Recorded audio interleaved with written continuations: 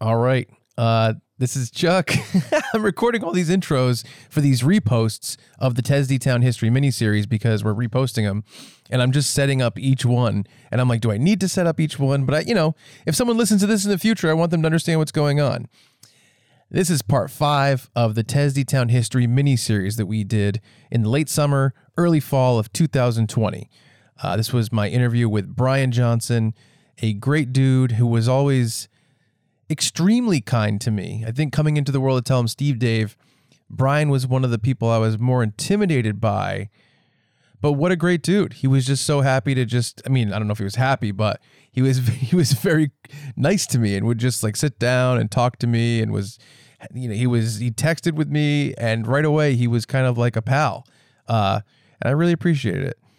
So we're reposting this right now because the original Tesdy Town History miniseries that we posted in, like I said, late 2020 is now turning into a new show called The Tesdy Tapes, available exclusively on the Tell 'em Steve Dave Patreon starting on May 18th, 2021. So we're reposting this so people can kind of hear the original 6 episodes that we did and get ready for that. So here's my sit down with the godfather of Tell 'em Steve Dave, the great Bryan Johnson.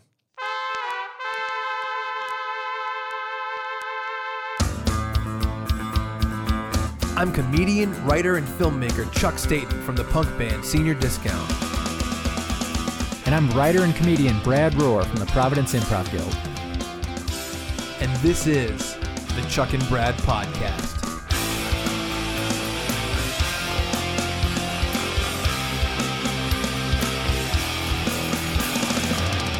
Hello and welcome to episode 483 of the Chuck and Brad Podcast. I'm Chuck. I'm Brad. How you doing, Brad? Pretty good. How about yourself? I'm a little stressed out, but that's okay. Hey, we're all stressed out at different times. Yes. We get through it together. Yeah, that's what I'd say. We are going to weather this storm together. Wow. That's what our friend Derek from the Homeless Gospel Choir sings. Oh, good band. Yeah. So if this is the first time you're listening to the podcast, welcome. I think it'd be kind of strange since this is episode 5 of our Tesdy Town miniseries. Hey, sometimes you get on a train one stop before I don't know. I don't have an analogy to go with that. Come up with a phrase that made sense? Yes.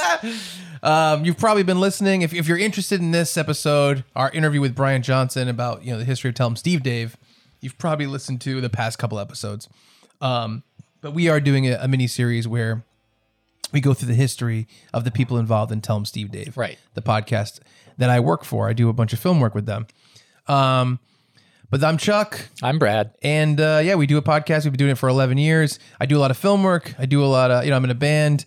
Brad and I do live comedy shows together. Brad does improv. Yep. I'm a writer, a journalist. And we kind of talk about all those things every week, as well as the things we experience that we love, from movies to concerts to comedy shows to different things like that. We love talking about pop culture. We love making creative projects. And the podcast has been going on for 483 episodes, as you heard at the beginning. It's a lot of of episodes. It sure is. And we hope you stick around. I gotta say though, like doing this is so fun. It only feels like 480. Wow, Yes. That's like a grandpa joke. Yes, it is. It really is. You only look 72. Yeah.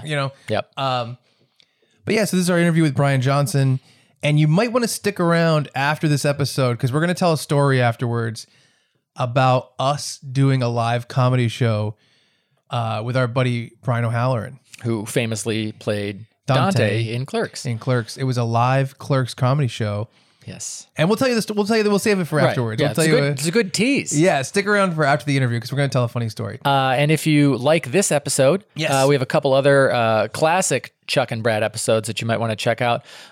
Just go to chuckandbradpodcast.com. Yes. On desktop, you go to the right, you search the archive. You know how things work. Yeah, we have a big list of all our episodes by year, month, and by number. And if you go to episode 398, you'll hear our interview with Jiggy, the Impractical Jokers tour opener. Oh, yeah. Which we did a few years ago in the snow in Lulu's restaurant in Allston, Massachusetts. Good restaurant. The day after the Impractical Jokers played TD Garden.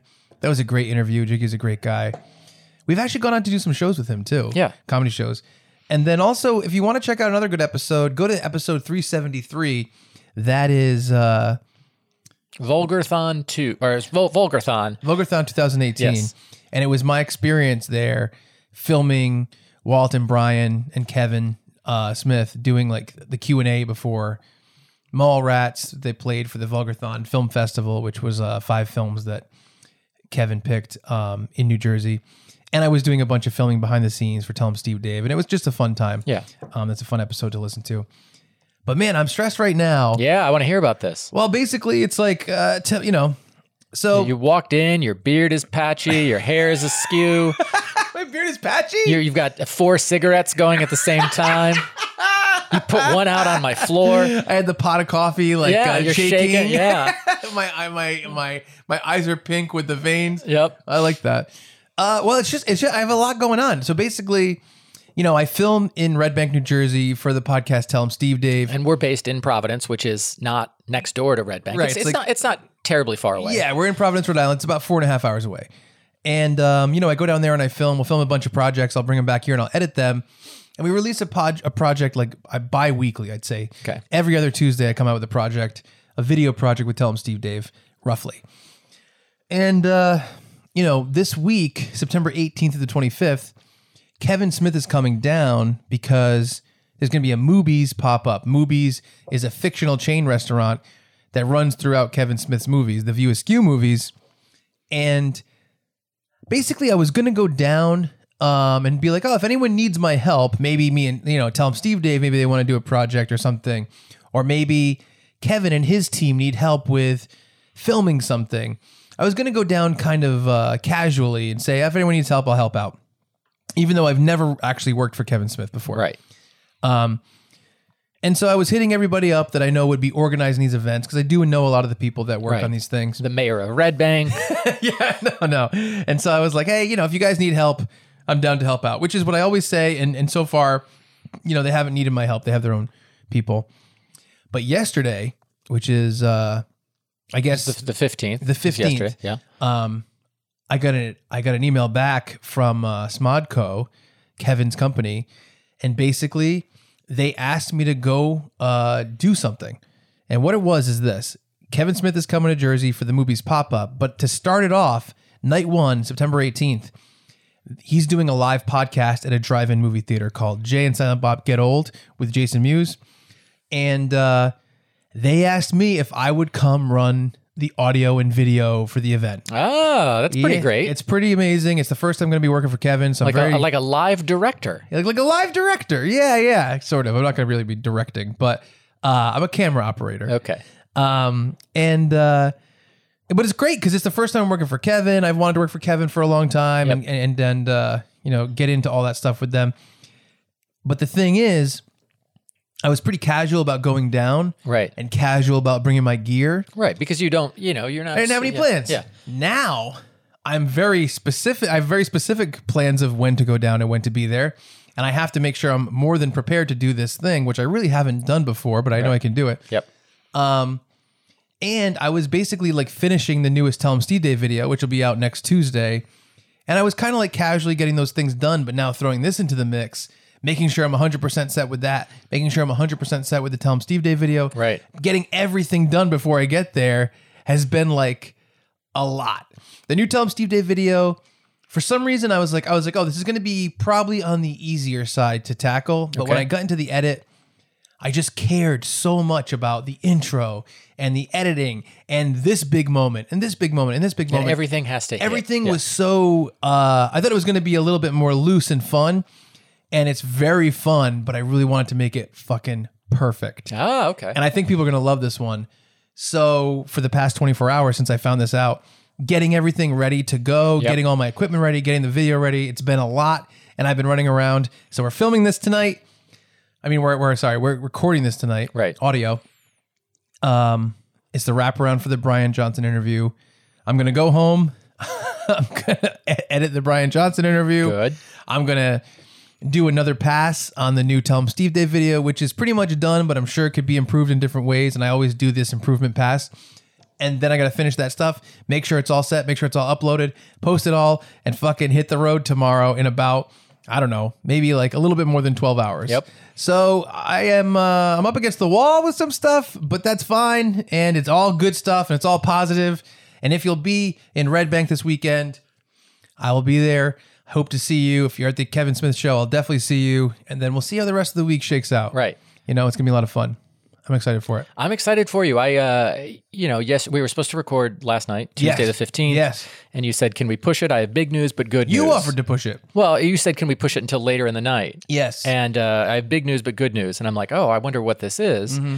And you told me, and I'm like, oh, that's awesome. Like when Chuck wins, I win. Right. That's how friendship works. We all win. Yeah. So we all win for ice cream. Yes. Ice cream. So yeah, I'm super psyched for you for this opportunity, and I think you're like, oh, I don't know, I've never done it, and I'm like, if anyone is capable of like going outside his comfort zone and achieving something like this, it's Chuck Staten. Oh boy, don't say that. You're jinxing me. You're making me blush. 0% worried. You give me a blush drink that you will. Like trip and knock over your camera and that like catches somebody on fire and the drive-through has to like go back to being a porno drive-through. Right. Porno drive-through? Boy, oh boy. Sometimes I talk too much. I think, is your brain subconsciously remembering that the drive-in in Rhode Island? It wasn't subconscious. Every time we drive by this drive-in that's in Rhode Island called the Rustic Drive-In, I always tell Brad that the sign used to be a dick and they just repainted it to be a family drive-in. It doesn't look like one. It looks like a dick. It looks like a diseased, malformed. I'll put it this way. If your balls were like, I'm talking perfectly circular, and your dick was like insanely shriveled, like there's something wrong. It looks like a dick then. Okay. Would you think it looks like that dick? I'm concerned about your penile health at this point. I didn't say my balls are, believe me, perfect circle is not a good, it's not a good way to describe my nuts. Let's throw it to the interview. Ladies and gentlemen, it's all been leading up to this. I'm excited for the interview with the godfather of Tell 'em Steve Dave. It's a guy I love. One of my favorite people. This is my sit down inside Jay and Silent Bob's secret stash with Bryan Johnson. All right, I'm here in Jay and Silent Bob's secret stash in Red Bank, New Jersey with Bryan Johnson. Here I am. How you doing, Chuck? Thank you for doing this, man. Oh, no problem. I look forward to it. I don't know what this is for. Yeah. I haven't been told, so. Oh, this is for my podcast. Okay. The Chuck and Brad podcast. Oh, wait, no. You did tell me this. Yeah, I've wanted to sit down with you for a long time, and this week I came down to film, and it was just one night of filming. So I was like, oh, let me do a couple of these interviews I've wanted to do for a couple of years. Because when I normally come down, it's so busy that there's like no extra time for me. You know, I'll film until like midnight, sometimes like 2 a.m, and then I'll go back to the hotel. Then I got to get up the next day and come back to the store. So you came down this time, and nothing went wrong at all. And it was a crazy time. That power outage is like, it's affecting everybody. Tropical storm blows through, knocks out a bunch of power for days. It was crazy. Yeah. How are you guys how were you without air conditioning? We were okay. It wasn't that bad yesterday. I have a generator, so I plugged in some fans and shit. That's good. You know, our refrigerator everything's spoiled. What are you gonna do? Yeah. No, it's been tough, but that's all right. Yeah, man. So it's funny because we don't get a lot of chances to like sit down and talk in general. I mean, we have a couple times, but it's just, it's rare. It's really rare. So it's funny because I don't know. I know you don't know like my history with being a fan of Tell 'em Steve Dave before I got involved or any of that stuff. And so, I know so much about you from the show and talking about your past on the show and stuff like that. But I want to talk about kind of everything that brought you to Tell 'em Steve Dave, which is like the weirdest thing in the whole world. When you actually think about what it is now, it's bizarre. Never imagined it would have turned into what it turned into. I tell people, I'm like,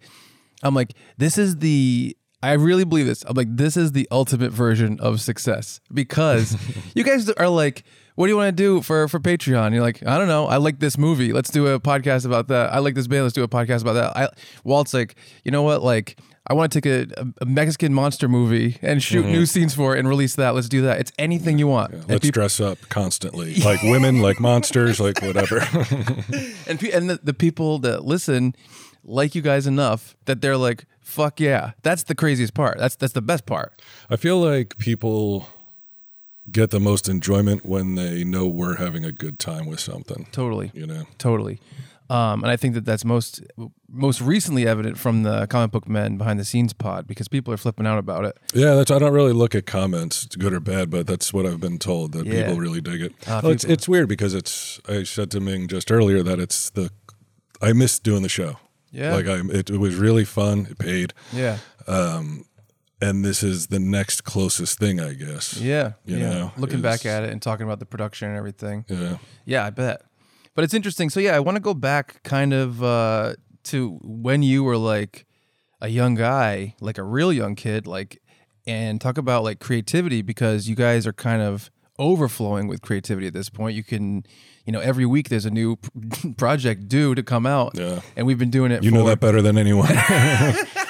But we've been doing it for like the Patreon for 2 years straight with no missed deadlines. Yeah, that's pretty good. It's pretty insane. That's a whole new tell 'em Steve Dave, That's probably Walt's taskmastering too. He keeps everything going. You know what Walt said on the podcast that surprised me? He would do a podcast where he brought Oz in, Mr. Oz. Oh my God. And tell the story with him and get both sides of it. He's like, I don't think Bryan and Quinn would do it, but I would do it in a second. He was too insulting to me. Like if he weren't such a jerk off and just like lied about shit, which he did. Like I admitted that it took me a long time to get the script. But he did have scenes he could work on. Like all his bullshit is just that bullshit, I know. I would love it. I know a lot of people would love it, but yeah, so you guys are you're constantly responsible for new stuff all the time now. So I want to talk about like where that came from and where it started, because as far as I know, when you were like young, like growing up, your first thing that you were interested in creatively was like playing guitar. Before that, I was into writing. I would say like when I was in like 6th grade, that's when I got into writing shit like short horror stories and that kind of stuff. Yeah. One of the first stories I remember, and if it happened today, I think there would be a much different response. But we had a substitute come in. I was in 6th grade, which means I was 11 or 12 maybe. Yeah. And she set us about the task of writing a story. So she was annoying. She was a little bitch. So my story was about the class luring her into the lunchroom, locking the doors. We had turned the gas on the ovens and broken the knobs off so she couldn't get out. And then we all walked around to the windows to watch her die. What was the reaction? I remember she sent it home to my parents, but I didn't get in trouble. I didn't get in trouble for it, but because one, it's like it's writing. But two, like my mother is the reason that I'm real into horror and shit, because when I was real young, like probably starting around 3rd grade, she worked the 3 to 11 shift at a nursing home. Yeah. And she would come home at 11. And like thinking back, it's like I should have been in bed. But she would come home and there was, it was called Chiller Theater. And it was like, horror movies. And we would just watch them together, like starting 11:30 at night, then I'd go to bed at 1 or whatever. And we did that a lot. That's when I was awesome. a kid. Yeah, she would bring me to the movies. Like my father never, I think maybe 3 times total I went to the movies with my father, but my mom would take us all the time. And so she's a big horror fan? She likes horror a lot. Yeah, she's real into like witches and shit like that. But Yeah. She's a big horror gal. That's awesome. That's probably super formative for you then. Yeah. Like many of the other things that weren't so great, Yeah, you got to take the good and the bad. Yeah. But yeah, so that would have been the first creative stuff that I was doing, like writing stories. But that kind of petered out when I got into high school, because then I got real into basketball, like hardcore into basketball, which isn't that creative. Yeah. One of the funny things I remember playing as a junior. And Kevin was the camera boy. Like he would record the games and shit. Like that's how divergent we were in high school, Yeah. That's hilarious. And it was after that, like probably senior year, that's when I got into guitar. And then I got real into that. Like obsessed with that. I was going to be Yngwie Malmsteen. I was going to be the Why'd you get into guitar? What's that? Why did you get into it? I don't know. It was this artist, Yngwie Malmsteen, who I remember seeing the album when I was like probably in maybe 10th or 11th grade over at Jackson. When I say album, I mean like vinyl album. Yeah. And it's just this hand with this coming up out of these flames with a guitar in it. electric guitar, and I was like, oh, that's a cool cover. So I just bought it. Yeah. And then once I heard it, I was like, holy shit. Like, I didn't know. Like, I mean, I had heard like Deep Purple with Ritchie Blackmore and Van Halen and all this other shit, but that I had never really heard that neoclassical fusion type music, aside from like, say, Randy Rhoads. But this was like real hardcore, like Baroque type, inspired shit. So I guess, oh yeah, you're in a band, so you probably are familiar with Yngwie. A little bit, yeah. Yeah, so that's what got me into it. But I have a habit of like, okay, I want to play guitar, but I just don't want to play guitar. I want to play guitar like only one other person in existence can play it. Yeah. Yeah. So I set myself up for failure constantly, I think. Yeah, I mean, honestly, it's funny. When I was in high school, like late high school, I started going to like local band shows, like seeing like bands that are from my area. And I didn't even think that was like really possible before that. You know what I mean? When I'm like 14 and I'm buying albums, like I'm buying like Green Day's Dookie and stuff like that. Like I didn't even think about the idea of like people I know being able to do this. And then when I started seeing that, I was like, I want to be in a band. I'm like, but I know I'm not going to be like, how long is it going to be until I'm as good as this person at guitar? Right. So it really discouraged me for like a while from even trying it, because it's like, it's so tough. It's so tough to like hear someone good, love that music, and be like, now I'm going to start playing Smoke on the Water. And it sucks. You feel like shit. Yeah. You know what I mean? Yeah, that's rough. Yeah. When you're like, your heroes are like, this dude is light years away, and I'm only a year younger than this dude, or many times older. You know? right, but it's like Eric Clapton didn't start till he was 17. Right. I know. So did you just like get an acoustic right away and start playing? No, I got an electric guitar. I had one in like 9th grade that I played occasionally, but then when I was like 11th, 12th, like I got way more into it, and then it was only after that I got an acoustic, and then got real into classical guitar. So I played classical guitar for a long time. I took lessons. And then went to Montclair State for an audition, because like I didn't know what to do. So I'm like, oh, I'll go to college. Me and Kevin were supposed to go to Montclair State, and then he bailed. So I went up to Montclair State, and I had to do an audition for this music program. I had to play piano, and I had to play classical guitar. Did you play piano? So I did, yeah. Well, I didn't really play piano that well, so I just taught myself a few songs, and then went on that. Yeah. And then I got in. But I didn't know I got in, because at the time I lived in Boston. I was going to Mass U or something. I can't remember the name. University of Massachusetts in Boston. Yeah. And hated it. Kevin was also supposed to go there. He didn't go. And I'm just like, I'm not a college guy. I'm just not. I don't know why I tried so many times. But so I left Boston, and I had a roommate, and I owed like $13 on an electric bill or something like that, and my roommate was pissed, so he threw away my acceptance letter, and I had no idea that I even got in.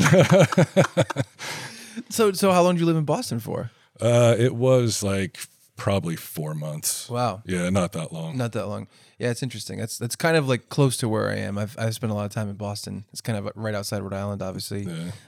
Around that time, like I didn't do well being away from my friends. Yeah, right. Yeah, I hear that totally. That's really interesting. So how did you even find out that you did get in? I think later on they sent another letter, and he had moved out by then, so it somehow got forwarded to me, because all of my mail was being forwarded. So it was like something about me declining by not answering or whatever, and I was like, look at this shit.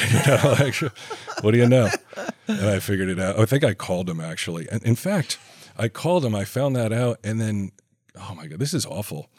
But Kevin called the apartment where his where we had lived. Yeah. And his girlfriend's name was Julie, I remember. And so the guy answers the phone, and Kevin's like, hey, is Julie there? And he's like, who's this? And it's like, it's the dude she's fucking. Now put her on the phone.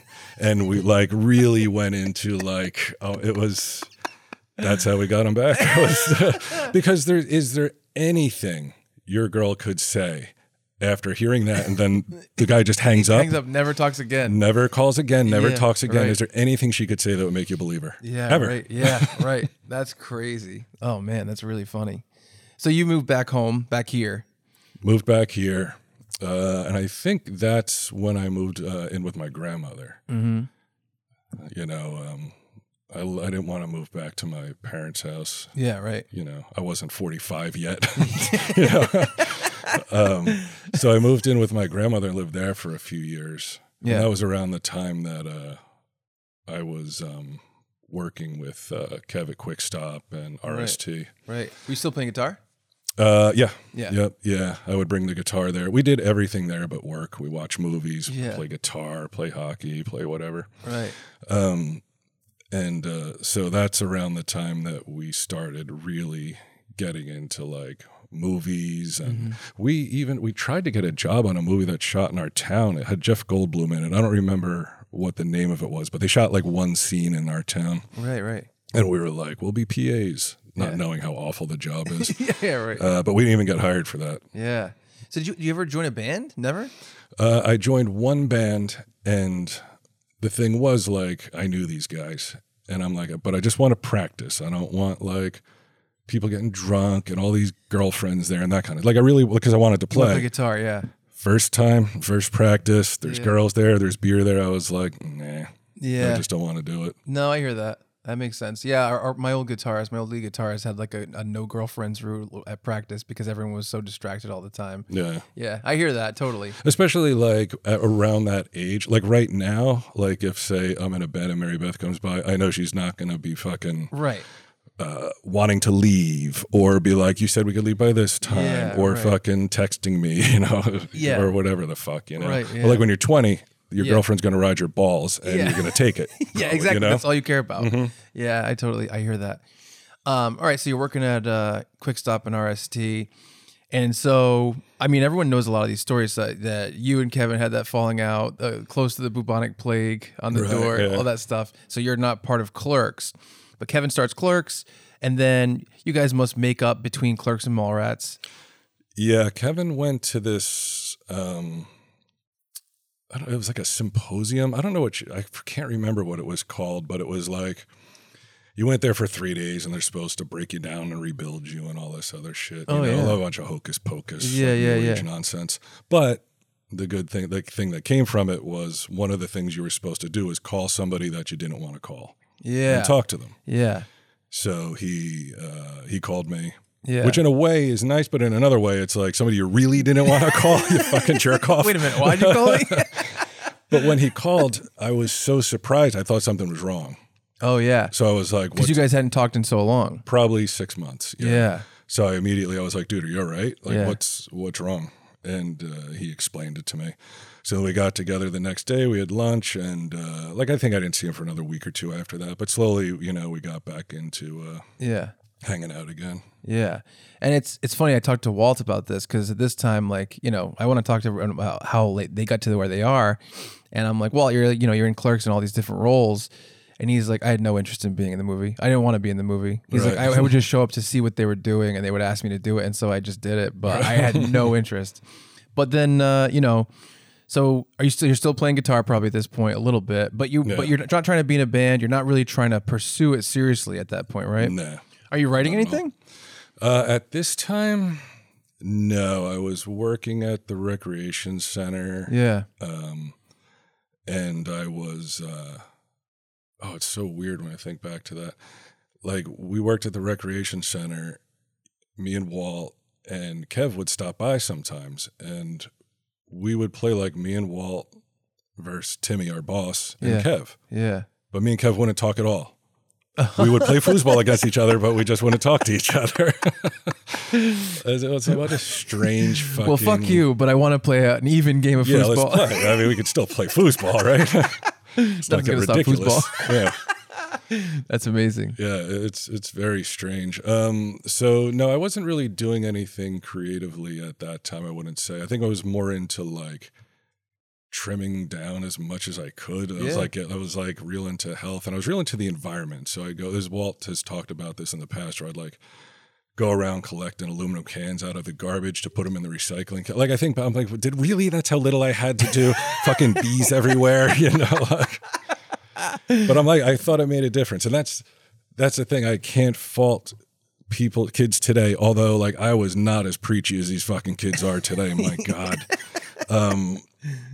But I understand thinking you can make a difference. Yeah. And then realizing how big the world is and how much of a drop in the bucket. Like you think about, Mary Beth and I were talking the other day about, you know, a turtle gets a straw in his nose and everybody flips the fuck out. Now you can't have straws anymore because of the plastic.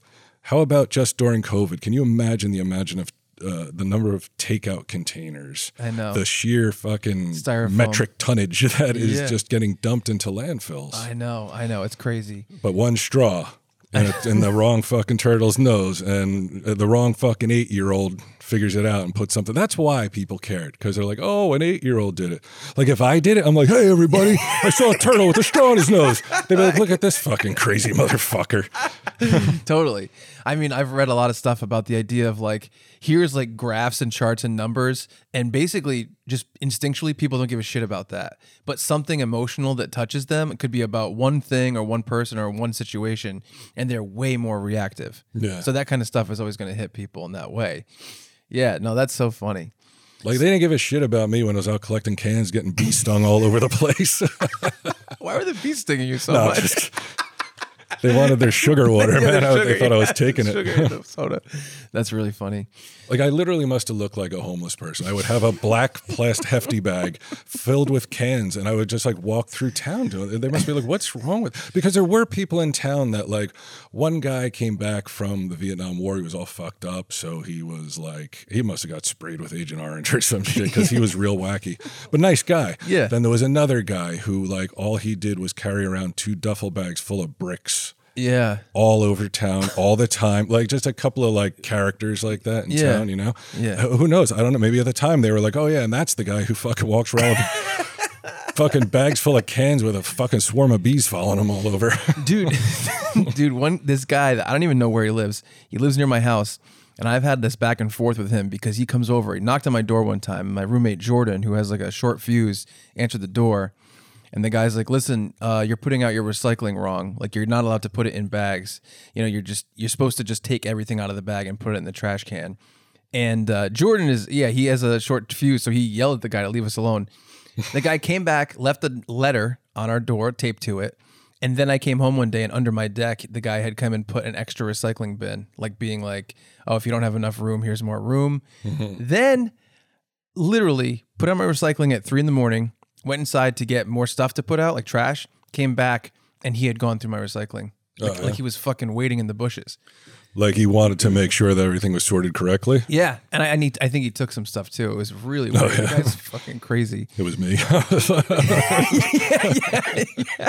He had a big Like, what's that noise? That's how we know he's around. It's the bees. It's Buzz Johnson. He's coming back looking for recycling. That's really funny. Yeah. So all right. So this is what's interesting is you know, Kevin goes on to make Mallrats, and you and Walt are both involved in terms of you go and be PAs in the set. Are you interested in like the world of like film stuff at that point in time? Are you like, oh, this is cool, or are you like, oh, this is something to do? I think it was probably a mix of both. Yeah. Because I wasn't really doing much at the time. Walt had to take time off from the rec. Mm-hmm. Around that time, I think I had been working at Sears in the damaged and dented area where, like, you know, a fucking refrigerator gets damaged, so they sell it all at clearance prices. So I was like, well, fuck that. I mean, if I can go to Minnesota and work on a movie, I was up for that. Yeah, right. And it was kind of sold to us as something that it wasn't. Like we were going to be PAs, but we didn't know what PAs did. We thought that like what Mosier told us was like, you know, you get to sort of control your area. You get walkie-talkies and all this other shit and blah blah blah. And it kind of sounded like, oh, this is pretty cool. Yeah. And then it turned into like what it was like everybody's going to yell at you. Yeah. You're going to get paid once they take taxes out. It's going to be less than minimum wage in New Jersey. Yeah. And the job is just going to suck. It's going to be 12 hours of you being a complete ass boy. Yeah. And I think Walt lasted 1 day. I lasted 3 maybe. Yeah. It's just like, why? Like, why would we want to do this? Right. The rest of the time, like we still hung out. Yeah. Like we didn't go, we were still there for a month, but like all we did was like walk around the mall. I'd play Jurassic Park pinball with Jason Lee, and just hang out and watch. And then we did our fanboy and Steve Dave thing. Right. And let me tell you, like, they treat you so differently. Yeah, I bet. Like, if you're talent, they just shift gears, and then suddenly you're important. And then once they're like, cut, all right, that's a wrap, they're like, fuck you. Like, now you're nothing again. Dude, and they would call us Fox, F-O-K, friend of Kev. Oh, yeah. They didn't like us. I remember that. Yeah. Oh, that's Sons funny. of bitches. That's really funny. So what are you thinking at that time? Are you thinking like, oh, this is kind of weird, like this person that's my friend is making a movie, now this is like entering my life, like eventually obviously you make Vulgar. So are the seeds of that like starting right there? No, I don't think so. Not by that point. It probably isn't until Kevin is a big inspiration to a lot of people, but on a personal level, there's no one in my life that as much as he has been like, dude, you can do this. You know, like he was always encouraging me. You should do this. You should do that. Mm-hmm. So around that time, I think he was too involved in Mallrats to think about what I should be doing. But in my mind, I was like, this is really cool to be around. I know I don't want to be a PA. Yeah. But being a director looks pretty cool. Yeah. Like having, you know, running the whole show. Yeah. So you're kind of interested a little bit, at least. Oh, yeah. You're interested in the taste of it. Yeah, we went to filming every day because I did find it interesting, like the stunts and shit, like you know, watching them do the stunt coordination, all that stuff was, and plus it's like it's all your friends there. Yeah, of course. You know, that's a big part of it. I mean, that's the best part of the filmmaking stuff that we're doing now. Anyway, is just kind of like, you know, we all get together, even when we're filming stuff. Like for the Frank 5 Rewind stuff, and we're throwing out lines and we're trying to figure out what should we say, like what should we do. Like when we did the Batman one and you did the what's his name, King Tut, and you were like, did you know that my father, like that whole thing, like obviously that's just a thing that you threw out in the moment, and we were just throwing out lines. Like that's the best stuff. It's the best stuff is being all together with everybody who feels like they're laughing and having a good time. Yeah, and everybody has similar senses of humor. Right. Nobody's going to come at you with like, well, that's not very woke, you know? Yeah. Otherwise, that's all they'd be saying to me. Yeah, Walt just thinks it. Yeah. He'd be hoarse if he kept saying it. Right. That's so funny. All right. So eventually, after, you know, Mallrats, you move back here, or I should say you come back here because you're only there for like a month. Yeah. Yeah. That would have been 95. I think it's rough. Mm-hmm. To remember, I think it was then that I started working at the office, View Askew office. Oh, yeah, right. So that would have been like into 96. Mm-hmm.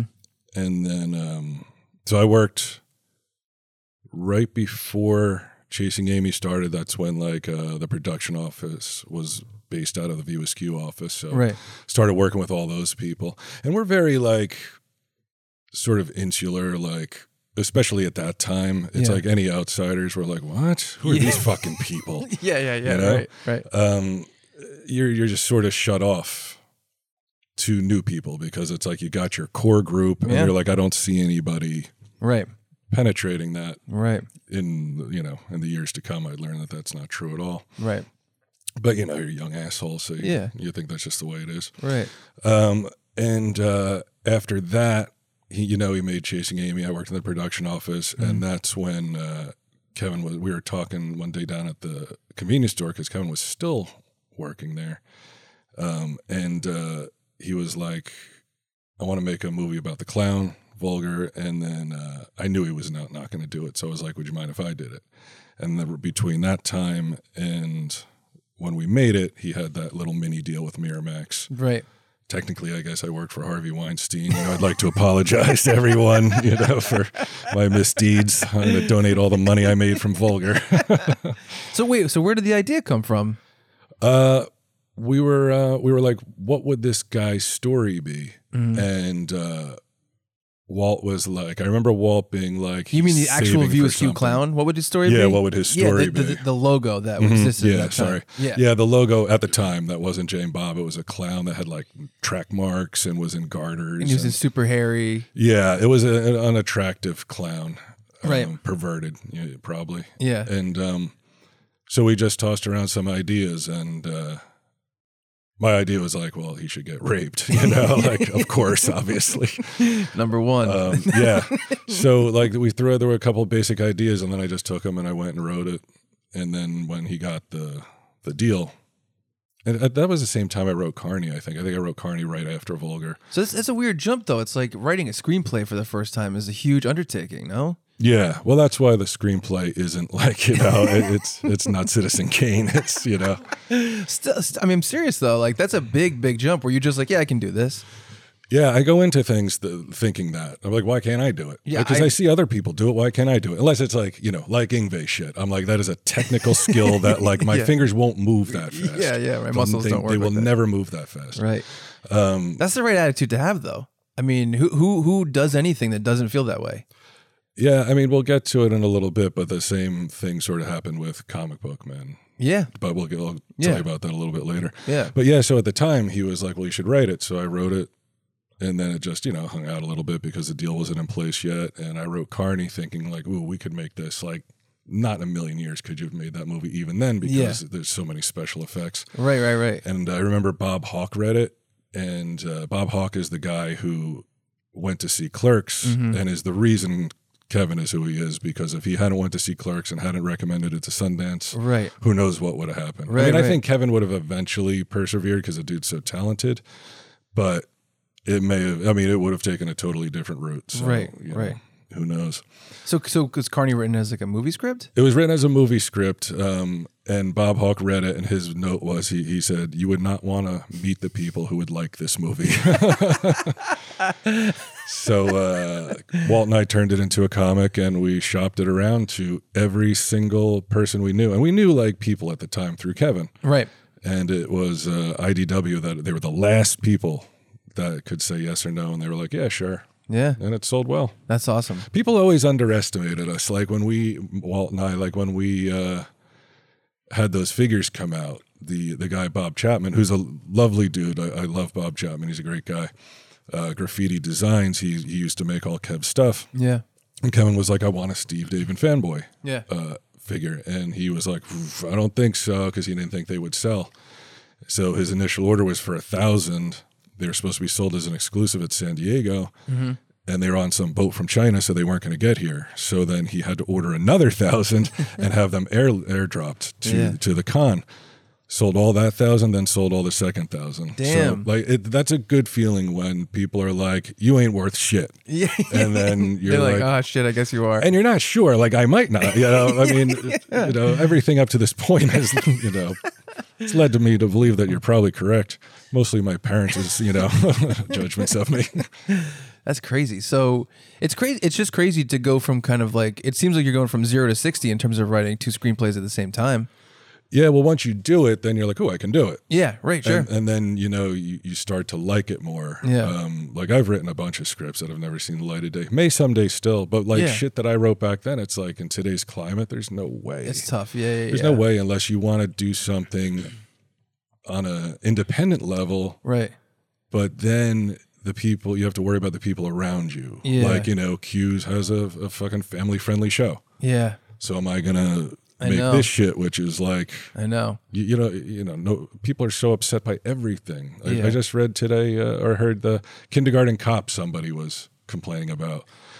It's talking about like, 5 and 6-year-olds are routinely arrested in this country, and this movie makes light of it. It's like, 1, they're not routinely arrested. 2, the movie, kids do not get arrested in the movie. That's not the thrust of the movie at all. Yeah. I mean, I remember when I was probably between the ages of like 13 and like 17, me and my friends would walk down to the video store. We'd go into the horror section, and it was 5 movies for 5 nights for $5 for anything that was like, not new release. And we would spin around blindfolded and walk and touch a movie. And I love those old crazy movies. Those movies that are like super fucked up. They're less about the story and more about the imagery. They're more about telling a disturbing tale. And it's like the thing you kind of gather your friends around and watch. And I love that stuff. And I think that stuff has basically disappeared. They don't make stuff like that anymore. You know what I mean? It's like not a thing anymore for a lot of the reasons you're talking about. Yeah, well, that's the idea, and a lot of what I have in Vulgar 2 right now is it harkens back to that shit. It's sort of a balls out, like I don't give a fuck what today's climate is sort of mood to it. Yeah, well that'll find an audience too, because there's a lot of people that feel that way. Yeah, I think the people that are like, we want everybody to shut up about everything type people, I don't think they're the majority. No, not at all. Because in real life, you never really hear I have never heard once anybody talking about this kind of shit. I know. Yeah, no, it definitely is a vocal minority, and it's easier to be vocal behind a computer screen. Oh, sure. Or a phone, whatever it is. Yeah. Like Trader Joe's just recently, they're like, "Oh my God, we can't believe how racist our dinners were." Like Trader Jose. We can't believe we said it. We're the worst people ever, worse than Hitler. And then 2 weeks later, Mexican people are like, "Hey, we kind of like Trader Jose," and they're like, "Oh, you did? Well, you know what? He's back. Better than ever." It's like, why don't you ask these people instead of like, I know, like white people assuming that other races are going to be offended by something and then taking action to quote unquote rectify that is the definition of racism. Yeah, that's exactly how I feel. I'm like, they wanted to stop Speedy Gonzalez, and I'm like, you can't. He's too fast. You can't stop him. Good luck. That's the opposite way to treat Speedy Gonzalez. Yeah. That's really funny. But yeah, that's crazy. Yeah, Carney is awesome. I mean, I love all the stuff. I love War of the Undead. I love Cryptozoic Man. I love all that stuff, because it's bombastic and like sensationalized. Mm-hmm. It's like crazy. I love that. That's what's fun about it. That's what's fun to get into. It's like over the top. That's what's fun about it. Yeah, exactly. That's what I like about it. All right, so right then you write Vulgar. Are you guys like, all right, I guess we're gonna you start making Vulgar? Yeah, we he gave us, we were able to get 40,000 from Kev. So we had a producer who Mosier was dating at the time, this girl, Monica Hampton, who had been active in the film community and shit. So she knew a ton of people. So we got this for free. We got that for free. Mm-hmm. She knew these people who would work on deferment. So we were able to do a lot for the 40,000. Right. And then somehow we got another 40,000 to make the whole budget 80,000, which worked out pretty well because we just couldn't have done it because we're shooting on film. Yeah. And we're developing. It's not like it is today where like, you bust out your iPhone, suddenly you have something that looks like film. Right. So all that shit was expensive, but it was just like, I got to say, I watched a bunch of movies and I paid attention to how they were directed, and I read a couple books, and I'm like, all right, I guess I'll give it a shot. Yeah. So what is totally didn't earn it. Not at all. Like, not at all. But, So what is that like? Being like, I'm going to assume this responsibility and go to set and tell people what to do and say, this is what I'm going to do. It's crazy.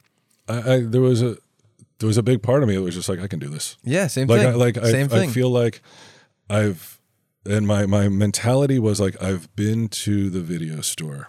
Back when there were video stores, I've seen so many shit movies. If this movie is better than any one of them, then it's not the worst movie ever. And I'm like, there's so many shit movies. I know I can do better than this. I know I can. Yeah. So what's the experience like? Did you enjoy it? Yeah, it was really fun. I liked it a lot. The editing was tedious because you're doing 16 millimeter on a Steenbeck. I know. I can't even fucking imagine. I spend so much time editing, and I think about when they used to do it like that, and I'm like, holy shit. It was tough. Thankfully I had like young eyes at the time, so I could actually see shit. Yeah. Today would be a lot different. Yeah. But yeah, during the process, it was just like, it was fun. We shot 6 days a week. Yeah. And they were long days, and like, in film with lights, it's a big pain in the ass if you're shooting interiors. It's like, all right, we'll do this one shot. Okay, different angle. See you in 2 hours. Yeah, I know. So that part sucked. But again, like the people I worked with, I knew, so I liked, and I knew I could depend on them if I wasn't exactly sure. And Kev came to set, and Mosier was at set, and Dave Klein shot it. So yeah. That's awesome. Yeah, it was someone inexperienced having a lot of experienced people around them. So it's almost like you're more of like the vision person. You're the person who's the artist, and you're like, this is what I want. I want to do this, this, and this. I want it to look like this. And then the people who are like kind of on the more technical side is like, well, here's how we do that. Yeah. Which makes sense. I mean, I think that's how a lot of people operate. So the filming is done. What happens when it comes out? I want to know about it. When it comes out, it was a long editing process too, because I only knew so much. And then Mosier brought an Avid in. And I think at the same time they were working on Dogma, so he didn't have as much time to work on it. That's why it took so long for it to come out. And then when it eventually does come out, it shows at the Angelica and then someplace in LA. I can't remember the name of it. It's in Los Feliz, I believe, the theater. And so I went up to the Angelica with Kev and O'Halloran, and it came out and it was cool. Well, before that, actually, we went to, I think it was before that.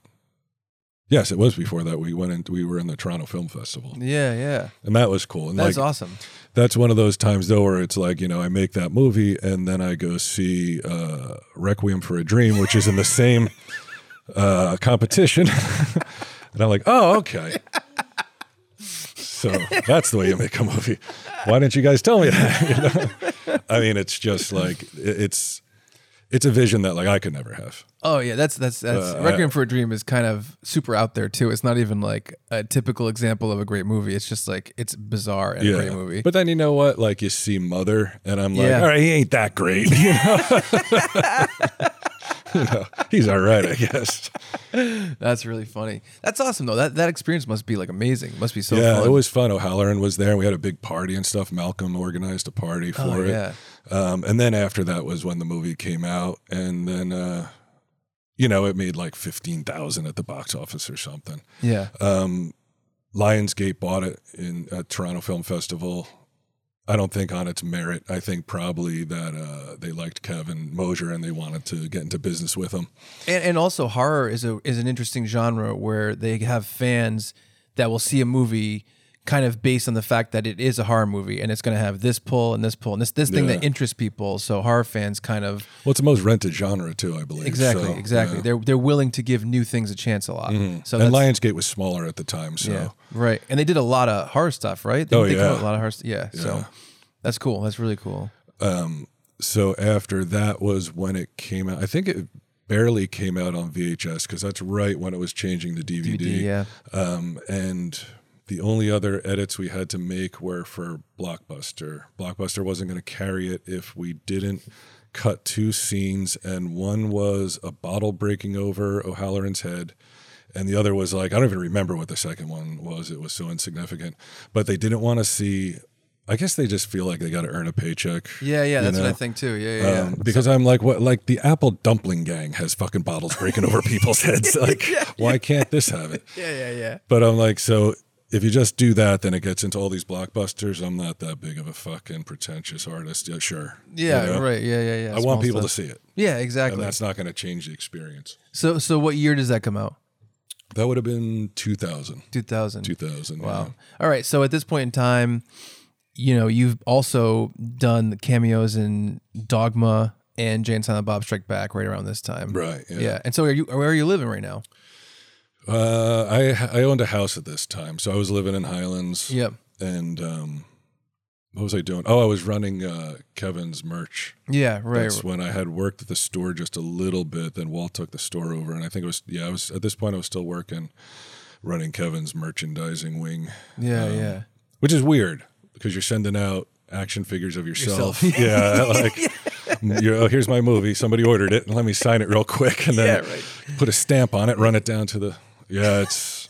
But what are you gonna do? Yeah, that's great. No, that's got to awesome. make a buck. So at one point you moved to California. Is it around this time? It was. I moved to Vegas probably in 2002. So after the movie came out, did you not want to do another movie? What did you think? No, I wrote a couple other things, but people, they just weren't interested. Yeah. It just wasn't. One guy hired me. It's really weird. This one guy hired me to write a treatment. He's like, I'll give you $500, write a treatment. Here's this guy. He was a gypsy guy, like a Romani guy. Mm. And he's like, here's this basic story. And I met the guy. I went down to Philadelphia, met the dude. And so the producer guy was like, hey, so write up the treatment. So I wrote up the treatment, and he was like basically white after he read it. He was like, no, this is not what I'm looking for. Was it too dark? It was darker than vulgar. It was really dark. It had like a kid who lived like nearby a truck stop. He was like 11 or 12, and he would leave his house in the middle of the night and go down and like sell himself at the truck stop for drug money, and it was just not what this guy was looking for. I still got the $500, which is good, but it was and the idea. Yeah, right. I don't know if he made it, but I may steal that and steal it back. I have to own it by now, right? Yeah, copyright, fair use law. Yeah, it's in the public domain now. So that was the first thing I did after Vulgar, and then I wrote a couple scripts, and it was either not the right thing or not the right time. And the thing with people, if you're an aspiring screenwriter and you give your script to somebody and they don't email you like within a couple days, they don't like it. They're never going to tell you that. I know. They will let you hang on forever. You can ask them directly during email. They either won't answer you. I know. Until you hound them into being like, we don't like it, all right? Yeah. Can you not take a hint? Yeah, I know. But you would like to know, like, well, what was it? I know. Like, what was it that you didn't like? But they're not big into that. I know. Well, it's a waste of time for them, I guess. They look at it, right? If they're just like, why am I going to talk to this person? Oh, is class in session, douchebag? Yeah. You wrote something we didn't like. Fuck off. Exactly. But yeah, first I moved to Vegas because I always wanted to live there just to see what it would be like. And it was not like I had hoped. Yeah. So it was like 3 months. I lived there, and then I moved back to Jersey very shortly, and then I moved back out to LA after that because I was going to run Kevin's store out in Westwood. So that's the reason you moved out to LA? Yeah, that's was cool. to run the store. That's interesting. And how long did you stay in LA? A couple of years. Yeah, a couple of years until, while I was there, I wrote a lot, and I worked for Dimension. Oh yeah, Harvey involved. involved. Yeah. What kind of stuff did you do? I wrote sketches. Yeah. They were trying to do a movie like that was just a bunch of sketches that had like people that like Michael Cera was in it. Mm-hmm. There were certain famous people that were in it like early on that they were like, oh, now that they're more well known, maybe we can make something out of this. But the movie was a mess, so they're like, can you write these additional sketches? So we worked for like 2 months just writing different. I mean, shit that not in a million years. Not in a million years would they put out anywhere. Like, this was offensive shit. Because I suggested the title, I was like, it should just be called Offensive Movie. Just call it that. Yeah. Because the shit we were writing was like out there. That's crazy. Because there's not too many movies like that. It's like, is Fried Green Tomatoes like that? No. It's Movie 43 is like that. Oh, you're thinking a Kentucky Fried Movie? Kentucky Fried Movie is what I'm thinking. But there's not that many movies that are basically sketches put together. No. And then if you rewatch those things, oh my, they're awful. They're so bad. And this one, we wrote all these sketches. We got paid. We got paid a good amount of money. And eventually they're like, we're just going to keep the movie as it is. So all that work. Wow. Nobody cared about it. Yeah. Wow, that's crazy. So who were you working with? Who else was writing on it? Mosier was the only other person I knew. Oh, wow. The other guys were just writers. Just writers came in. yeah. So it was like 8 of us. And then after the first month, they cut it down to 4 people. So then it was me, Mosier, and 2 other guys. Yeah. And then they were like, yeah, we don't want to use any of this. Oh, that's crazy. Yeah. Disappointing, but yeah. What are you going to do? I got a job for one of the Turtles movies. This guy asked, he was like, hey, can you write some jokes? We want to just throw some jokes into the, like his voiceovers, that they can just drop. What's that? Ninja Turtles. What did I say? You just said turtles. Oh, yeah. Ninja Turtles. Yeah. Sorry, I'm being corrected. They're ninjas. Yeah. Come on. They're like pizza and skateboarding. Everybody knows this. So he was like, can you write some jokes? And so I did. Yeah. And I emailed it to him, and he said, thanks. He sent me a bottle of scotch. They used one joke that I was like, what, that one? That one? Because I had written 28 pages of stuff for him. Wow. Overnight. Like, I just went, man. I went. Yeah. And he said to Mosier, he goes, what's wrong with this guy? He goes, I expected maybe, because the other people handed in like half a page tops. He's like, I never expected that much. But I was like, I thought that's what you're supposed to do. I thought you're supposed to just go balls out through the whole movie and be like because that's what I did for our the Mexican movie and the next one we're going to do. Like, I go through it and it's like I write a joke for every 10 seconds or so. Yeah. And it adds up to a lot. Yeah, right. Exactly. That's really funny. So how long do you stay out there? I was out there a good couple years until he shut the stash. This would have been like, I'm bad around these years. This is when these are the pill years when that shit started. Yeah. But I think it was like 2008 or something I came back here. So at that point in time, probably around that time, Smodcast is starting, and eventually you guest on Smodcast, which is essentially within the first year or so. Yeah. That's essentially the beginning of where Tell 'em Steve Dave starts. Yeah, he asked me to come on out in LA, and I remember it being like probably like a lot of people when they first approach a podcast is like, well, what am I supposed to do? What am I supposed to say? Yeah, right. And in 2008, 2009, it's like, what is a podcast?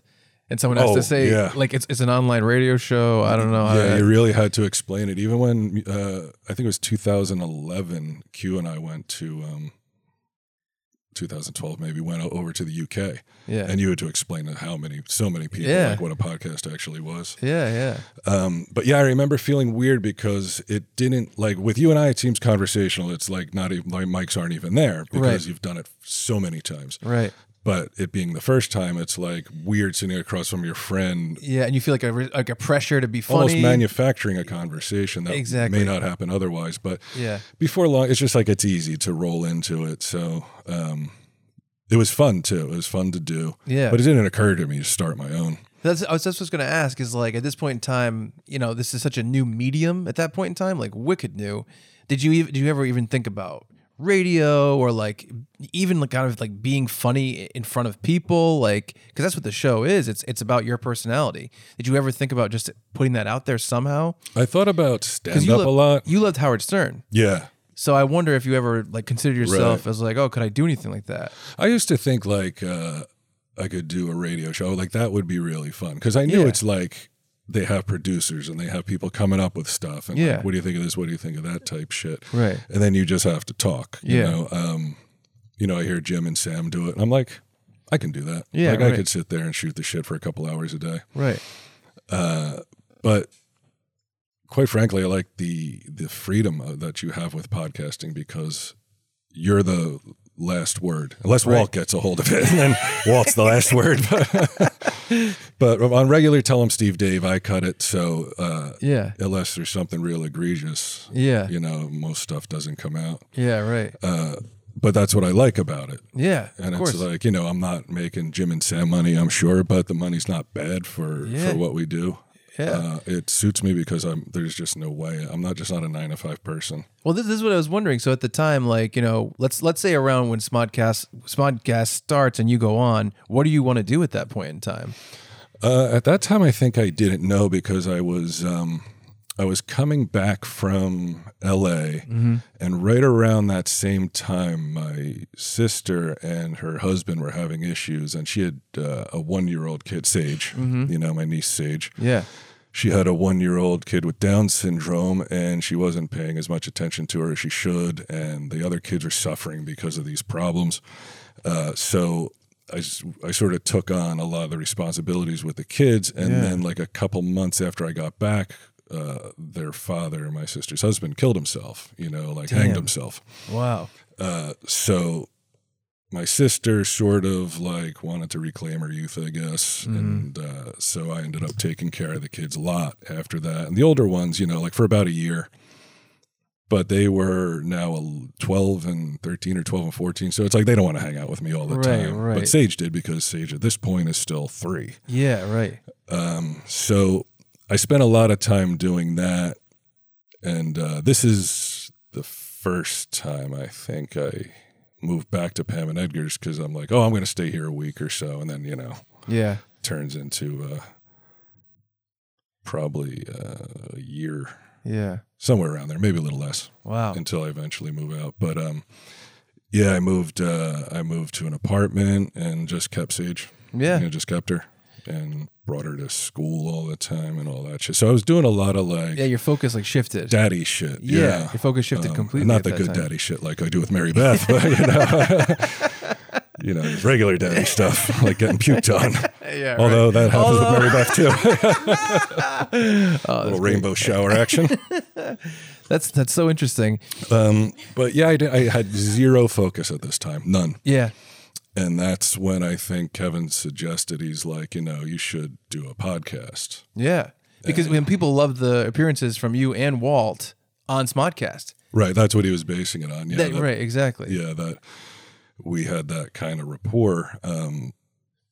So he was like, you should do a podcast with Walt. Yeah.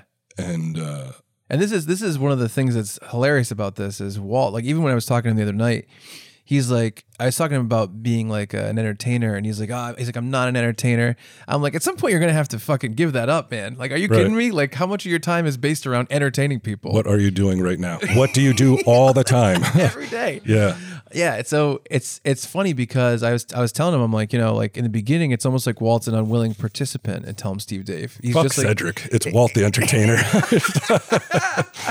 It's true, but in the beginning, he's like, yeah, I guess I'll do this, and he openly says in the episodes he doesn't think it's going to last very long, right? And he's just doing it, and but eventually that changes so much, and it's crazy. Yeah, that's I felt that way, and he really had every reason to believe that I'd be like, hey, let's do this for a little, you know, and then get distracted and do something else. So did you approach Walt with the idea? Thinking back, I believe so. I think, or maybe Kevin had a conversation with him because I was extremely depressed at that time. Yeah. And that was the beginnings of the pill habit as well, because I had a bad knee. I had very bad arthritis in my left knee, and it was all crunchy and shit, like, stuff. And I didn't have any health insurance to get a knee replacement, so the doctor was like, take these. And not only did they help my knee with, their Percocet, not only did they help my knee, but I was like, oh my God, I feel so much better. I'm not depressed now. Yeah. So, and I remember thinking, like, why would the government not approve these for depression? That's how little I knew about painkillers at the time. They prescribed me 12 Percocet a day. And I took it for 3 weeks straight for my spine problem. When I had a spine problem a long time ago now. And it was crazy because I just took them, and the spine issue was like so severe that it was like hard to walk sometimes. Yeah. And so I took them. Eventually they said, we're going to give you this surgery, where they didn't want to give it to me because they had to like basically lift up the nerve cluster at the base of my spine and operate under it. And it was so risky that they didn't want to do it. Right. So they were putting it off. But I had this bulging disc in the base of my spine that was touching against the nerve cluster and causing me like crazy pain. So they eventually did the surgery, and I felt better right away. But right after the surgery, I stopped taking the Percocet. And I was like, a couple days later, I'm like, man, I'm having these hot and cold flashes. I'm so itchy. I'm all fucked up. I'm like, what's going on? And I'm thinking about the surgery. I'm thinking, this is from the surgery, but how could it be? Right. But I just had a dependency on the Percocet. Yeah. It was crazy. Yeah. It's not easy to get addicted. It's easy to get dependent. Yes. Very quickly. Yeah. Because drug abuse is terrible, but drugs themselves are fucking awesome. I mean, I know there are people who don't like the feeling of oxy, and I'm like, I don't understand how. Yeah. Like, I don't understand how you don't like it, but it's not for everybody. Yeah. So yeah, like I said, those were the early days of that. So it's kind of like, self-medicating. Yeah. And we did the first episode in November. Mm-hmm. And then for whatever reason, I'm not sure. Oh, I know why. Because Kevin wanted to cut the first episode, and it took him forever. Yeah. So we didn't put it out till February. But then once it came out, we were like, all right, let's do it again. Yeah. And let's do it again. Yeah. And then I think it got to a point where Walt's like, I thought he would have quit by now. Yeah. Like, what's going on? Well, what's crazy is you guys, obviously you had a leg up because of, it was put out on Smodcast, which existed already, but people loved it like immediately. Like I was talking to Walt, I'm like, Making Hay was a big deal. And that was like episode 12. That was early, really, really early. And by then there's already this big, like a lot of people listening. And I think about the idea of you going from like one day, you're like, oh, I'm just like listening, doing whatever. But then like in a couple weeks, it's like 75,000 people are listening to what you're saying every week. That's really strange. It's unusual, yeah. That's why when people are like, how do I get more listeners? I'm like, I have no idea. You can't replicate what we did. Yeah, right. Yeah. And when people say, I've had people say like about the store, Quick Stop, when I worked there, it's like, oh man, that must have been a shitty job. And I'm like, no, that was one of the best jobs I ever had. One, because you get to hang out with your friend all day. Mm-hmm. But two, like I said, I'm not a college person. I don't have that attention span. I don't have that ability. Yeah. So that was kind of college because we trained for what we would eventually do, which is sit there and shoot the shit. Exactly. That's just exactly talk conversationally, and people feel like they're there. People say sometimes they're like, it feels like I'm just hanging out with you guys. Yes, exactly. It's funny too, because, and I talked to Walt about this too. I was like, my experience with all this stuff is like, I was born in 1984, so I was too young for Clerks when it came out. I was only 10 when it came out. But then like by the time Chasing Amy was on like VHS or whatever in like 97, 98, I'm getting into all the View Askew stuff, and there's these like references to people. Like you hear like Walt Flanagan's dog, and you at that time there was no internet, but it wasn't around a lot. But you read interviews about like, oh, Randall is based on my friend Bryan Johnson. You know what I mean? Yeah. And Brody's based on Walt Flanagan, and so I'm learning about you guys. Late 90s, early 2000s from that kind of stuff. And then, of course, you guys have the cameos, so I see you in the movie. And eventually there's like the stuff that Kevin writes and the Q&As that he's doing. And we're hearing more and more, like everybody that's a fan of the View Askew stuff is finding out more and more about you and about Walt and about Ernie O'Donnell and different people like that as time is going on. And so by the time Smodcast starts and it's like, Bryan Johnson's on, he's my friend, blah, blah, blah. I think a lot of people have this real history of knowledge of you guys. You know what I mean? It's a weird thing. It's not like that's when you're being introduced, really. It's like people already knew.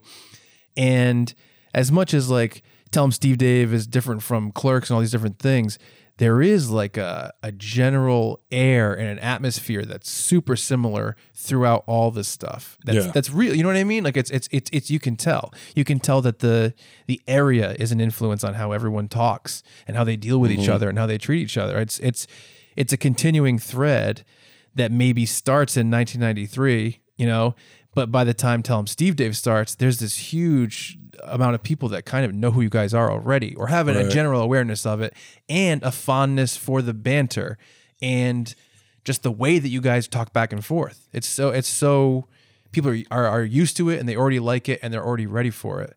So Tell 'em Steve Dave comes out, and I think people are just like psyched, even though to you guys you're like, oh, this is our, we're starting this thing. I think a lot of people already kind of were ready for it. Yeah, I don't know. I don't know if Walt, like what he said, but I'm curious because I'll listen to it. What he said about like at what point did he realize? Like he gave me a specific point in time. Oh, did he? Sandy, Hurricane Sandy was his turning point with Tell 'em Steve Dave. Realizing that people cared about it. Yeah. The conversation with Walt was great. It was great. This one's great too. But he gave me real clear answers to stuff that I didn't expect. Yeah, that's unusual with Walt. Yes. Well, I was like, whoa. Like there was a lot of things that I was surprised that he just was like, yeah, they had such a clear answer. It was crazy. It's one of the reasons that for myself as well, but like through the whole COVID thing, we tried to keep up with Tell 'em Steve Dave as much as possible because people do look forward to it. Hell yeah. And people, and I know that I have a couple of shows like that myself where I'm like, oh, fuck, it's not out. Yeah, right. I know. So if that helps people, and like I've heard, people have been like, I'm going to off myself and I just listen to you guys. And, if that's true, that's good then.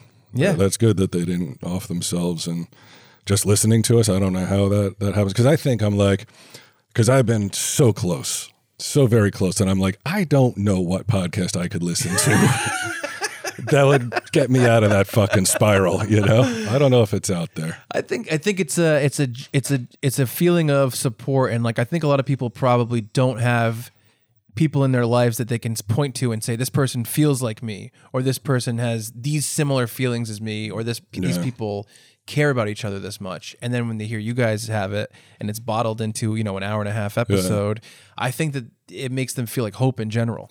Well, I think on a personal level, like especially in those early days, I'm very open and honest about being depressed and being a fuck up. And because people think they're like, I remember when I was in LA and Carney had come out, and there was some girl came into the shop and she was like, why do you still work here? And I was like, why wouldn't I? Yeah. And she's like, well, you have that comic book. And I was like, I don't know what you think people get paid for that shit. I know. But nowhere near enough to retire. I know. That's so funny. So you guys start out, at first Quinn's not really on the show. It takes like 2 or 3 episodes for him to really start talking. Yeah, he was supposed to, in the early incarnation, he was kind of supposed to be the Fred, like where he would pipe in here and there once in a while. He was the sound man. Yeah. But it was pointless to have him as a quiet Salman. He's too entertaining, and it's like he's just as much my friend as anybody else. So it's like he's right in there, and he's the guy that can not only keep up but elevate the conversation. You know? Yeah, the way I think about it, and I don't know if you guys have really thought about the way the show is balanced, but I think about you as being like the person who is like kind of brash, looking for justice and looking to stand up for what you want and what you think. Walt's on the opposite side of that and being like, let's be take what they courteous. give you. Yeah, exactly. Don't rock the boat. And Quinn is in the middle, criticizing both sides as kind of the ultimate, like, you're both assholes. like it's like logic. He's grounding both of you guys. Yeah. And I think that's the balance of the show. Totally. Well, I've said it's like it's the ego and the super ego. Perfect. Exactly. Yeah. Good call. Yeah. Yeah, I remember saying to Walt not that long ago, we were talking about Not Scary Farm, and they were like, we got to kill the haunted asylum or whatever because it's too offensive. And I was like, you shouldn't do that. He's like, why not? If it even hurts one person. And my point was like, but then you can't write stories about asylums and you can't draw pictures of asylums. And now look where we are. Look where we are. That I've always hated that PC bullshit. Yeah. I've always hated like, oh, it hurts one person's feelings, so let's change the way everything is done. Well, that's the thing. It's like a lot of people criticize characters in movies, books, whatever. It's like, how are villains going to be villains if they can't do anything that offends anybody? Right. You know what I mean? Yeah. It's like, how do you write anything? How do you make people detestable if they can't do shitty things? Like there's no contrast. You just want everything to be good. Yeah. That's fucking fuck off, Pollyanna. It's not going to happen. I know. It's not going to happen no matter how much you try to tamp down and squelch people's thoughts and ideas and that you don't agree with. Mm-hmm. Like you have every right to not agree with them. You have every right to not hear them. Yeah, change you the have channel. Zero right to say like you can't say that. Exactly. That's exactly how I feel too. So you're starting to tell them Steve Dave, and all of a sudden you have all these people listening to you. Now you've got to feel differently. Like as soon as you find that out, you do a couple episodes, and people are like, "We love this," and I'm sure you're finding out your numbers from Kevin or whoever, and you're like, "Holy shit, people are reacting to this." So how does that affect you at that time? Of course, I like it. Yeah. Rather than people being like, well, this is dog shit, you know? Right. Because I did feel for a while, I'm like, because Walt was like, we're just Kev's friends. It's the only reason people are going to care. And I said, well, give it a while, like we'll figure out if that's the case. Yeah. Sooner or later. It's more like that's the people looking at you, and then we see if they stay looking. Right. That's up to you. Yeah. And I did believe in us. I did believe that we would be able to carry a show. Like at no point was I like, it's going to be bigger than Smodcast or like it's going to be a juggernaut. I was just like, as long as people listen and like it, Yeah. Obviously, I'm sure, when you talk to Walt, we had no designs at like, success or at getting really big. And I do remember early on Walt saying like it was some guy had a jet ski business in Arizona or something. He wanted to give us $50 for an ad. And I was like, we can't do that. Because we didn't have ads at the time. Yeah. I said, we can't do that. He's like, why not? It's $50. And I said, because we're going to undervalue ourselves like that. And he's like, what do you think? We're going to get national sponsors? And I'm like, I don't know, maybe we will. Yeah. Like I've always felt a little bit more strongly that what we could do versus what we were doing. Yeah. And part of it is because I have bipolar too, so I get in these manic phases where I'm like, we can fucking take on the Fox podcast. We're bigger than they are, Yeah.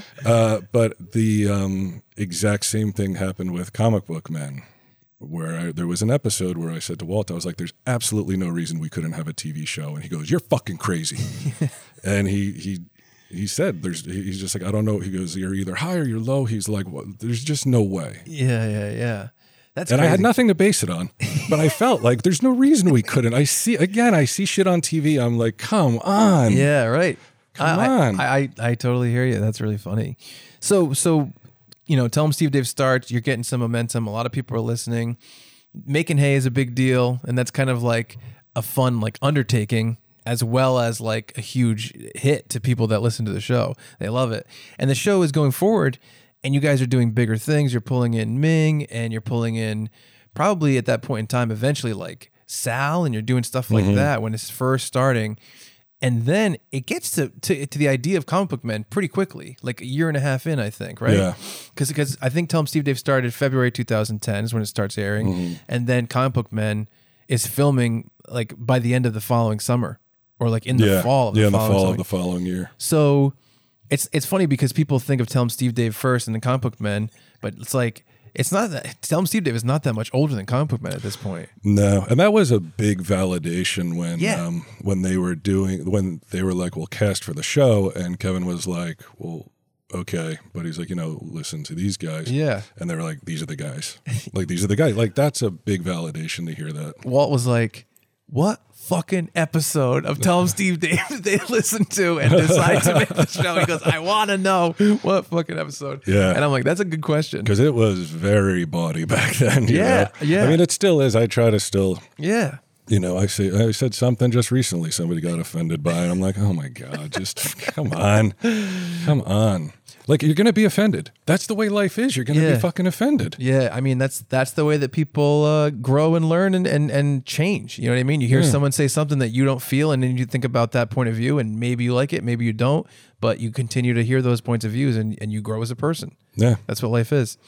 But at that point in time, it's crazy because it's, I was telling Walt, the world that's based around the idea of like, not only are you guys a successful podcast at that time, but you also have a home base, which I think makes it really, like people can kind of like really visualize it. They can visit where you guys podcast, and obviously the people start doing that. You know what I mean? Yeah, they come to the store for that reason. They start signing the poker table. Yeah, exactly. It's growing. So by the time Comic Book Men comes around as a concept, I guess, it's like you guys are, I'm sure Kevin talks to you, he's like, "Hey, like we're thinking about doing a reality show in the store." And are you just like, "Fuck yeah, let's do it"? I was into it, yeah. Because I was doing just Tell 'em Steve Dave at the time. Yeah. I don't even know if we were selling shirts at that point because we didn't want to start merchandising shit right away. It just seems too like tacky. Yeah, I remember. Yeah, we took a while. Because I was listening to Tell 'em Steve Dave like pretty close to when it started. I bought a house and I remember this. I bought a house and I had to like, not renovate, but like paint all the walls, sand all this, fix all this. The stuff you do when you buy a house. And I did that for 4 months. And that's when I found out about Tell 'em Steve Dave. And so for 4 months, I caught up on like the previous, like, let's say year. You know what I mean? Yeah. And I was like right away, I was pretty current. And then I'm hearing you guys talk about the show, and even Quinn starting to like, shop Impractical Jokers to like, a different network before they like MTV. I think, yes, Mission Uncomfortable. I remember that, and I was like, holy shit, because like I said, I'd known about you guys for years, and then you have the show, and everyone loves the show. There's such a big community, and then you guys are continuing to even take that to new places, because like we were talking about, the genesis of Comic Book Men is Tell 'em Steve Dave. Yeah. Yeah, it's weird. Like you think about that time too. Statistically, what are the chances of friends getting 2 different TV shows? Yeah, exactly. I think it's a big part of the show is like people are rooting for you guys in this crazy way. Even in terms of like week to week, they're rooting for you guys because you're like, we're gonna do this Christmas episode, and it's like crazy. Or like, we're gonna introduce Sunday Jeff, and like he's this guy at first who is like totally unfit to be on the microphone. Right. Still is, some would argue. But you guys are reaching out kind of beyond, just 3 guys at a table talking and making hay and doing all these things. And people are like, fuck yeah, this is so weird. This is so interesting. Like when I did the documentary on making hay for the Patreon, and I wrote the voiceover for it because it became a documentary about making hay and Collingwood, and Get 'em did the voiceover on it. And one of the things I wrote in the voiceover was like, through a series of like left turn bizarre ideas brought to the podcast, because it's like, yeah, on the surface it's 3 friends talking, but then you guys do weird shit. Like you're like making hay is weird. All the Christmas game stuff is so weird. Bringing in all these different people. I told Walt, I'm like, Walt Goes Postal, the episode is about you fucking flipping out about this post office worker, and then flipping out worse on Ming for not supporting you. Yeah. That's some of people's favorite episodes. That's then digested. His anger is digested as entertainment. Yeah, it's so weird. Everything is so strange. Yeah, I remember that day. He called. He goes, "What are you doing right now?" I was like, "Nothing." He goes, "Can you do an emergency podcast real fast?" I go, "I'll be there in 15 minutes." Such a great episode. So good. And all those, I think all those strange alternative ideas are what made people more invested. Now it's like AMC is going to shoot a show in the store about these personalities.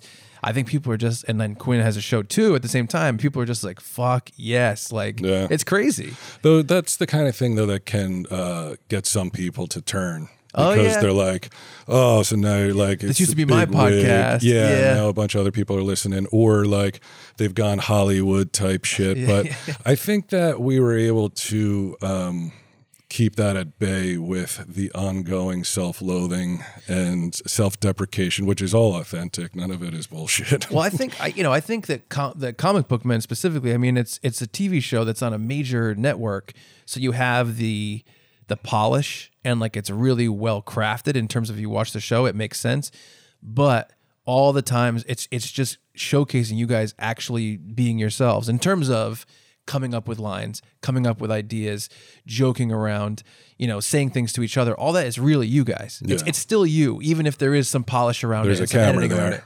Exactly. Yeah. Even if it's not as free as Tell 'em Steve Dave because it's a network, but at the same time, it's clips of you guys being yourselves. We're trying to get it there as close as we can. Yeah, right. As close as standards and practices will let us. Yeah, exactly. Well, we've been talking about it on the Comic Book Men podcast, how many jokes there are about Ming being raped or kidnapped or all that stuff. Pedophiles and all kinds of shit. How different is it? That's what it is. But yeah, so Comic Book Men starts, you're all in.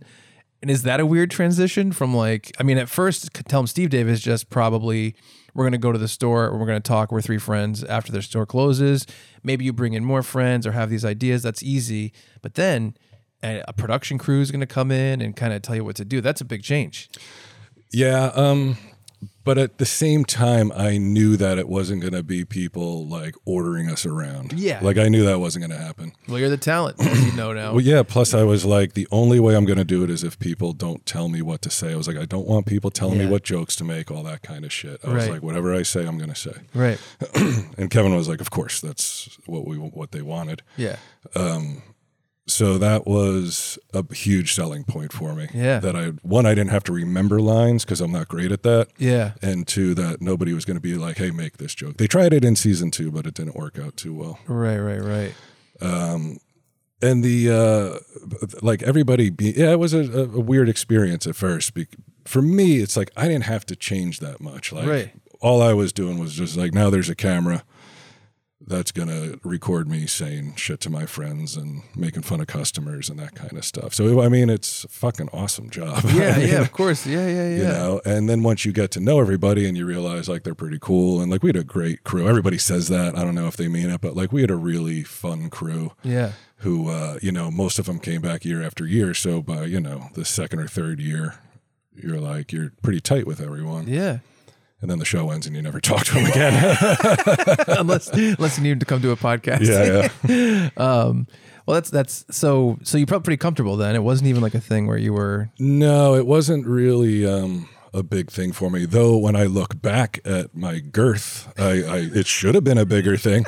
I look at myself, I'm like, Jesus Christ. But by then I was like into the pills and real depressed and shit and just not feeling great. And that reflects in how fucking fat I am. Like a house, man. It's crazy. Well, did Tell 'em Steve Dave, just the success of the podcast, help with the depression? I think it helped a little bit. Yeah, because then I had like a weekly thing to look forward to. Yeah. Because we were pretty regular in the beginning. After the show started, that's when it became more problematic, especially with Q and his schedule. Yeah. But what was I saying now? No, I missed Talking it. about the idea of it affecting your depression. Oh yeah. So it definitely helped in that respect that I had a weekly thing to look forward to. But there were other things in life, that were keeping that depression going. Right. Self-inflicted. I mean, looking back, it's my own fucking fault, idiot. But But you did have a lot of people too that were kind of like saying like, "I love what you're doing." Which is going to be a big difference. Yeah, you start doing cons and people want to take pictures with you, and it's odd at first, but then it just becomes like normal. Like it didn't make me feel like I was anybody special or like when people would approach me and they'd be like, "You're awesome." Yeah. I don't know how to respond to that And I'm just like, thanks. Like, it's just a weird thing to say to somebody. But like, I told Q one time, he made a remark where like I made a joke, and he was just like, after you've destroyed your brain with drugs, how the fuck are you still so fast? And to me, that's a compliment. Yeah, right. Like, that's what I like. Or when on Comic Book Man, if people were like, who writes those lines for you? And I'm able to say like, nobody, I just come up with them in the moment. Right.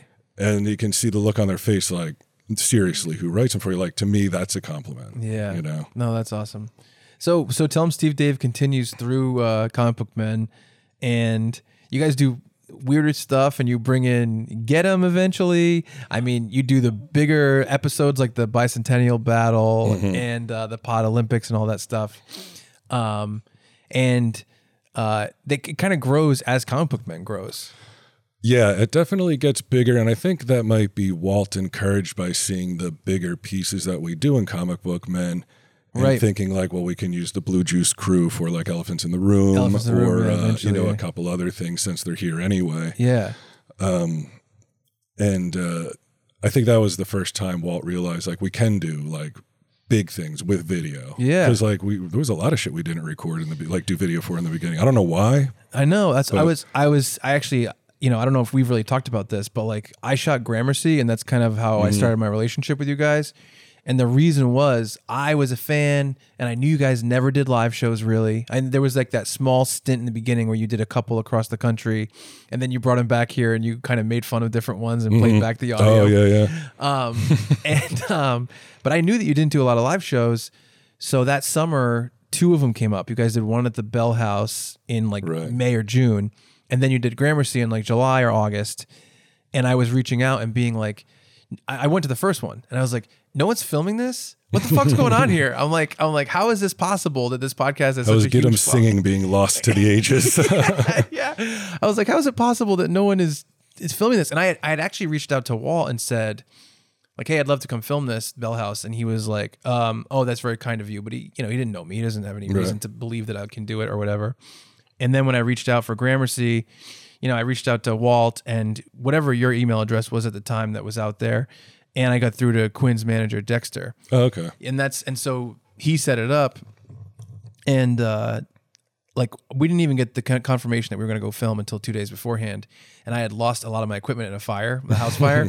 So I went to Best Buy and I bought $2,000 worth of camera equipment with the intention of returning it right afterwards.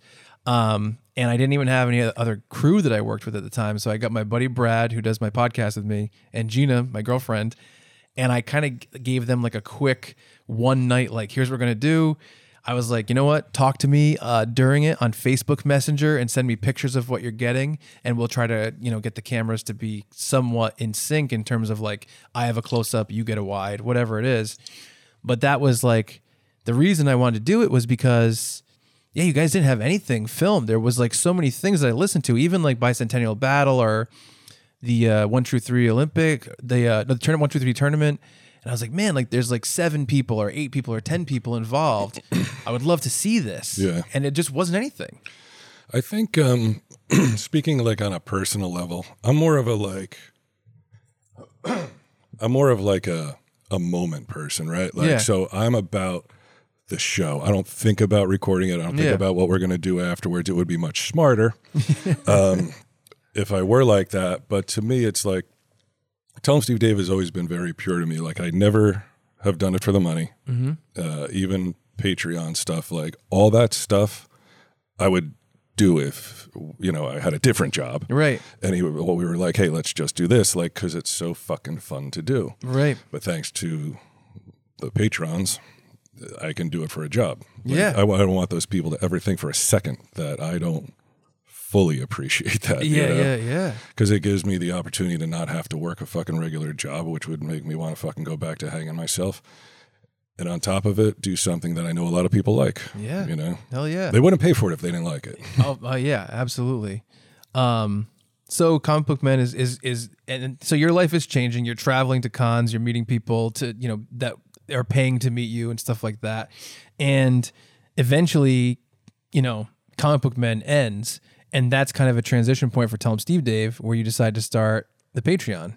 Yeah, we found out I believe it was think it was May, because usually Comic Book Men, like after that first year, we would always shoot in the summer, and they would tell us sometime between March or April usually, which sucked because you're waiting the whole year to find out if you're doing a show. And every year, it's just like, we don't know if we're going to get a next season yet. Every year. Yeah. Yep. Right. So that's why 7th season, even Walt was confident we were coming back because there was no reason for us not to. Yeah. But as the time ticked on, and I remember I was talking to Bryan, the showrunner, he was like, I don't know, they're not getting back to me. And Kevin, I remember that year, went to the upfronts, like they invited him to the upfronts, and that we thought was like, well, this seals it, of course. Right. Why would they invite him otherwise? Right. Well, I guess it was just so he could be there because we didn't get the show back. Yeah. And that would have been so we found out in May, and then by July we were going with Patreon. Yeah. So right away, was it kind of like... Much to Walt's chagrin. I was like, I rushed it. I fast-tracked that shit. I remember because Walt was like, hey, listen, we're going to do Patreon. He told me about it, and he's like, I want to film stuff, and I want to do everything wicked early so that we have a lot of stuff banked, because that's, he wanted to be on top of that. But yeah, so it was like right away. I mean, he told me that you guys were already thinking about a Patreon at that point in time. So right away, it was kind of like a no-brainer because the show had grown so much at that point in time. You had such passionate fans. People are, every time you put out like a bonus pod or whatever, people are like all over it immediately. So it just made sense as like a business model, essentially, Yeah, that first cycle was not great. Like the stuff that we offered, it was like, because we didn't know what we were doing. At that point. But then I think as the cycles have gone on, like it just keeps getting better. The productions keep getting bigger and more refined.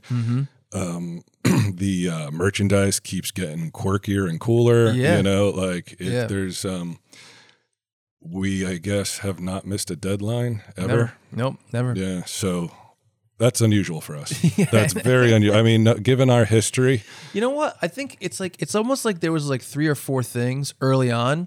But then since then, I don't even think there has been anything probably in like 5 or 6 years that you guys have missed, Yeah. It's been a long time. Yeah. Claymation aside. Claymation was pretty bad. Yeah. Claymation was rough. But yeah, so Patreon starts, and are you just like right away, you're just like, yeah, let's just do it. Let's just do like basically more versions of the show. Like, All New Sunday Jeff show, Puck Nuts, different stuff that you guys had already kind of pulled from. Yeah, that was the idea. First, we'll just do different podcasts, but then it's like, well, how many podcasts are people going to listen to? So we should do video. Yeah. We should do videos and shit. And I think Frank Five came up with the idea for Rewind. Yeah, he did. Yeah. And some of the podcasts I came up with the idea for. Walt came up with the other ones. Walt is very, I think he's a better producer. When he's like, I'm not an entertainer, he's wrong about that, but he's a good producer. Like he brings stuff together pretty well. Yeah. He knows how to like structure a show. He knows what it should be. So the Patreon was pretty successful like immediately. Like day one, Way right? more successful than I thought that's it would be. one of the things I wanted to ask you. What did you think? Were you kind of like, oh, let's just see if this works? Let's see if it works, and maybe expecting like maybe a couple hundred people would sign up. Wow. Like if we were lucky, because it was a 4th of July weekend, and we were told, don't expect too many people. But then we did like a pre-sign up thing at the end of June, and by July it was like a couple thousand people. Yeah. So I was like, holy shit. Yes. Like, that's crazy. Yeah, and encouraging. Yeah. You said early on, you're like, I didn't think we would be like, a gigantic podcast, but you guys absolutely became a gigantic podcast. Like, crazy. And sometimes I'm just like, well, where else can we go? Like, because obviously, like, Patreon won't last forever either. So I've talked to Walt in the past. I was like, we should look into like producing like real TV shows like that we want to do. Because there will always be room for that kind of shit. People that want to see something that isn't a network show. Totally. And I think it's also like the more you guys do, like the Tell 'em Steve Dave initial podcasts, and then Comic Book Men, the history of, Carney and War of the Undead and Cryptozoic Man and everything. I think more people get invested from different directions and say, let me give this a chance. Let me give this a chance. And I think that, for Tell 'em Steve Dave stuff, I do think the sky's the limit, because that's one of the things that's kind of crazy about it, is that you've established yourself as personalities that people are behind. So whatever you want to do, they're like, I'm down for that, which is crazy, which is really, really unique. You know, that's not typical. Yeah, because like, I mean, we have like, okay, there are a couple of like top tier hardcore. You're talking about your TESD groupies, your SMOD fans. Right. You know, but even below that, there's such a huge segment that is still hardcore, like names that I've seen for years. Yes, right. Like people that like, I'd be stunned if they dropped off. Yeah, and didn't listen, you know? No, it's also like, because Tell 'em Steve Dave is so authentic and it started from a place that was like really about who you guys are, as opposed to like, oh, I'm going to write something, here's a movie or here's a comic book. The show starts with like real stories about your life, and people know who your parents are and they know about all the people around you. They're invested in you as a person now. You know what I mean? They want to see the trajectory of your life. Well, you mentioned much earlier that I used to listen to Stern, and early on, before he was, you know, PC guy, he talked about his life a lot, you know, and it got to a point where it's like you felt like you knew him. Exactly. You know, all that unbridled honesty, regardless of how shameful or embarrassing it might be. That was a model. And the commercials also, like when he used to do his spots, it was like the spots that would last 15 minutes, and it became a part of the show. And that's when we started doing our spots. That was the model for it. I'm like, I never want it to feel like we're just selling something to somebody. Right. It should be fun too. Otherwise, like I hate straight reads. Yeah, I hear you. But yeah, I think people are just invested into seeing, like, it's part of it is like, what are they going to do next? And part of it is like, what's going on with these guys and how are things going? You know what I mean? I do think that's a big part of it. But yeah, and it's grown to such a crazy place. It always just like, basically when Walt talks to me about like, oh, the next cycle, what do you want to do? Like, do you think we could do this? Because we kick it around ideas a lot for the next projects and everything. And it's always just crazy me. It's like, you guys can just do anything you want. You're like 70s game show that a lot of people don't even know about, and everyone just loves it. I was just thinking that we watched a Match Game yesterday, and I was thinking, we should get a couple more game shows going because they're so fun to do. They're so fucking hilarious, and the response is so positive. Yeah. But it's incredible. It's crazy because you guys are just successful for being yourselves, and that's what I think is like just such a crazy special thing. Tell 'em Steve Davis turned into something that is insanely special and insanely unique. Yeah, it does feel unique. I remember Kevin saying very early on, he's like, and this is before any Tell 'em Steve Dave stuff or any of that, he was like, the goal is just to get paid to be yourself. Exactly. That's perfect. Wow, that's exactly what I'm saying, man. That's crazy. Yeah. Well, I appreciate you sitting down with me, man. Hey, it's been fun. That was really fun. That was really fun. Yeah, and I appreciate, being part of the ride and being part of it. You guys did not have to trust me on any of these projects. I'm glad we did. I'm glad we did, though. You're a solid part of the whole fucking effort, man. I appreciate that, man. And it's funny because like I consider you a friend now. Yeah. I think about the idea. I thought about this coming up here when I knew I was going to interview. I was like, if I had like a terrible thing happen in my life, I'm like, I would call Bryan and ask him what I should do. I'm not even kidding. I would. And I think you'd be like, you know what? Let me think about it. Yeah, I'm known for dispensing great advice, but living a fucked up shit life myself. I can't follow it. I just can dispense it. Well, that's awesome, man. Well, thank you for doing this. To many more years of these projects together. That's what I hope is coming up for us. I'll drink to that. Yeah, man. Thanks a lot. That was super interesting. Oh, yeah. He was great, right? Man, Buzz Johnson had me rolling. The idea of him being outside your house and you hear the bees. Yes. They Tell 'em Steve Dave has a continual thing of doing, insert name or word or whatever here. Before Johnson. Then last name. Well, it's also Flanagan. Right. They do it before Flanagan, whatever. Yeah, it was great. It was awesome. I'll say this. Several weeks ago, possibly like months ago, I was like, I don't think Bryan Johnson would want to be my friend. Yes. And now I'm like, I want to be friends with Bryan Johnson. Yeah, I think he would be your friend. Yeah. Yeah, you're a little like mouse of a man. Yeah. That's fun. You just gotta, you'll fit the role. Right. Obviously, right. he might poke some fun. Oh, he definitely will poke some fun. Yeah. No, he's so clever and so funny. Yeah, he's great. He's a great guy. It's great. I love this series. I think we might have news next week about the future of this series. Oh. Maybe where it's gonna go.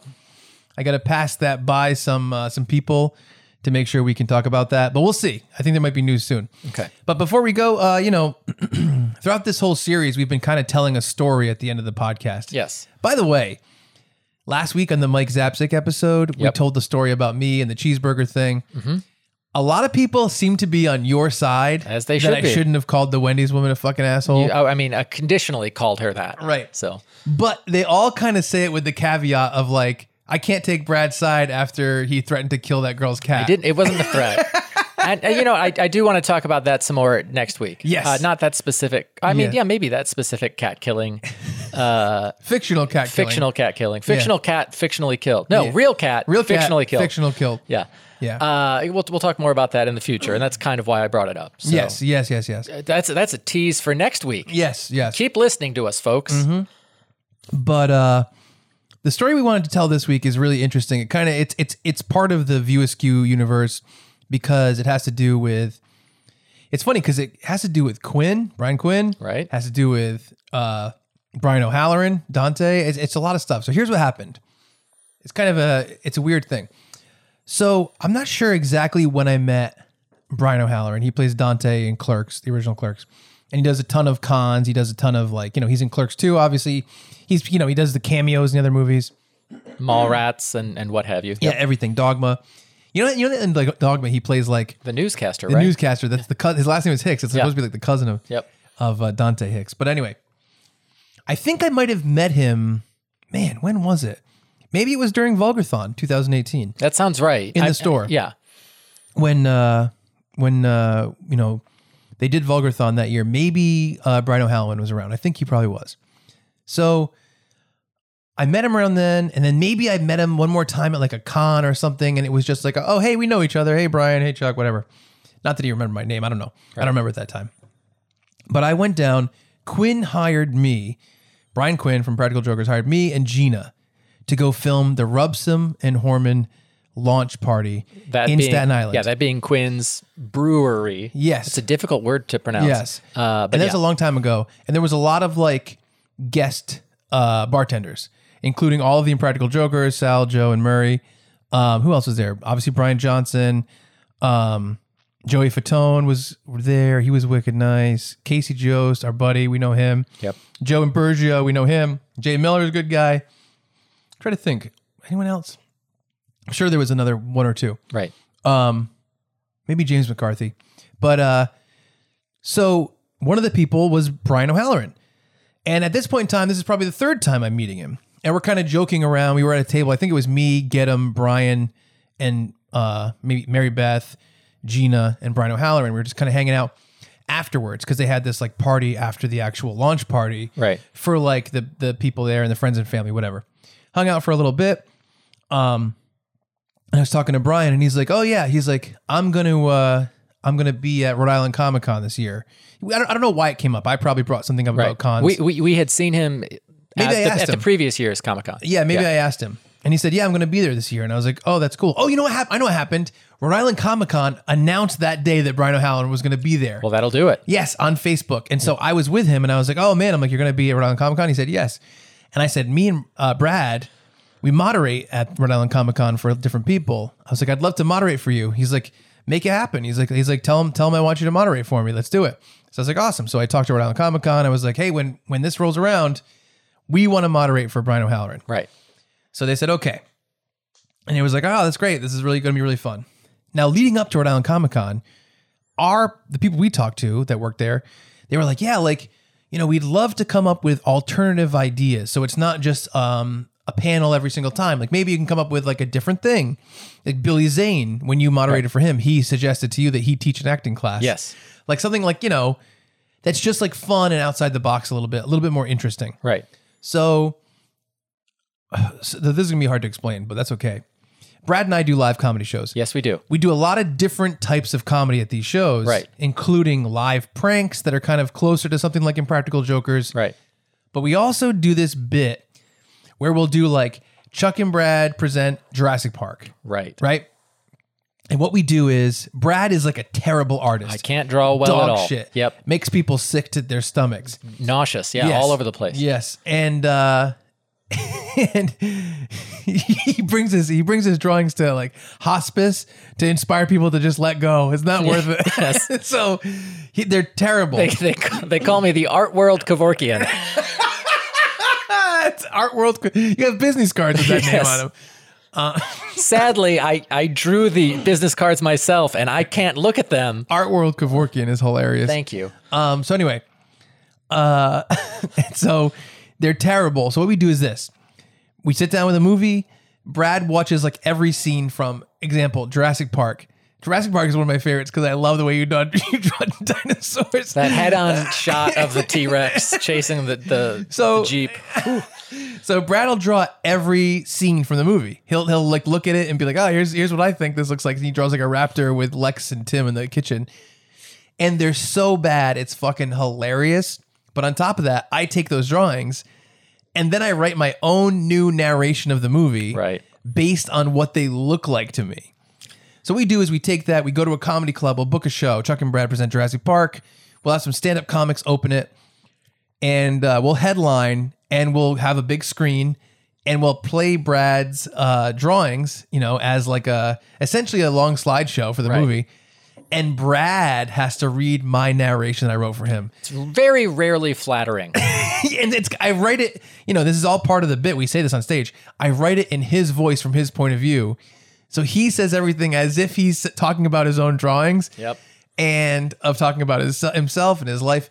It's fucking hilarious. I know it's a little bit hard to explain, but dude, being in the room for it, it brings the house down. It does. It really brings the house down.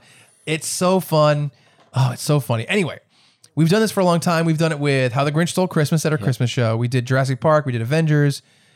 Back to the Future. Spider-Man. Yep. And I was like, well, what if we did this bit where Brad draws all the scenes and I draw a narration and I make a narration from it for Clerks, but Bryan O'Halloran is on stage playing Dante with us in front of an audience. Right. And Brad's like, I don't know. I honestly think, oh yeah, I know what happened. Yeah, as do I. We were so Rhode Island Comic Con happens to fall like a couple days after Halloween every year. Right. It's in Providence, Rhode Island. And we were doing a Halloween show. Yes. So the Halloween show we were doing at the Comedy Connection in East Providence, Rhode Island. That's where that's our home base for shows. And we did that Halloween. That was a very, very tough one. Our live shows, our live comedy shows, they're really, really different every time. And we try to come up with like outside the box ideas, different things. And with that one, was that the one when we did the stage play? Yes. So we closed that show. We did 3 segments, including a segment early on where we had to act on stage and interact with a video. So we had to like rehearse that and time it and stuff like that. A lot of work. And then the final thing of the night was that we were like, we're going to do Halloween, the original Halloween movie starring Michael Myers. We're going to do it as a stage play, and we're going to get one of our comedian friends, Ray Harrington. We're going to pull him on stage without ever telling him ahead of time. Right. Hand him a script and do the movie Halloween as a stage play with props and character changes. And it was awesome. It went really, really well. But that was like maybe the hardest show we ever did. What do you think? Yep. It was probably the 100%. Yeah. One of the most work we ever put into a show. But it was really good. We got a lot of good bits out of it. It was very funny. However, we only had like a very small window to write the Clerk show. We had 1 week. 1 week to write the Clerk show to perform at Rhode Island Comic Con. Yeah. So what happened was, it's a lot of drawing for Brad, obviously. Yep. And I just listened to the episode because we do an episode of the podcast where we talk about it and tell the whole story. And I remember you went to the library and just drew for hours. I just drew, like 8 hours straight at the Warren Public Library. Yes. And I'm like laughing at my own drawings and people are shushing me. And it's hard to, like, people come over and they're like looking at the stuff on the table and I have my drawings of like, and they look terrible of like the hockey scene on the roof and people are like, is that a raptor trying to eat a small child? I also love that like you're just feverishly drawing after drawing. Right. It looks so crazy. Oh, absolutely. So Brad's doing it and we're trying to get these things done. And man, it was so hard. But here's what made it harder. We reach out to Rhode Island Comic Con. Rhode Island Comic Con, who are super nice people, they reach out to Bryan O'Halloran's people, right? Yep. And they say, Rhode Island's people say, we're not sure if he'll do this, right? Yep. He has to see the whole script first. Yep. But the problem was we were drawing it and writing the script as we were going. Yeah. Right? So we're trying to send them pieces and say, here's what it's like. And of course, this makes total sense. I totally understand. They don't know if we're going to be making fun of things. Right. We don't know if, if this is a quality performance. What is this going to be? I get it. But we were like, mad dash, mad dash, mad dash. And I think we sent them like versions of the script and we just didn't hear back. Yep. And so it got so close to the show that we decided to write a second version of the show without Bryan O'Halloran in it in case he wasn't interested in doing it. Yes. So here's what happened. So we're getting ready for the show.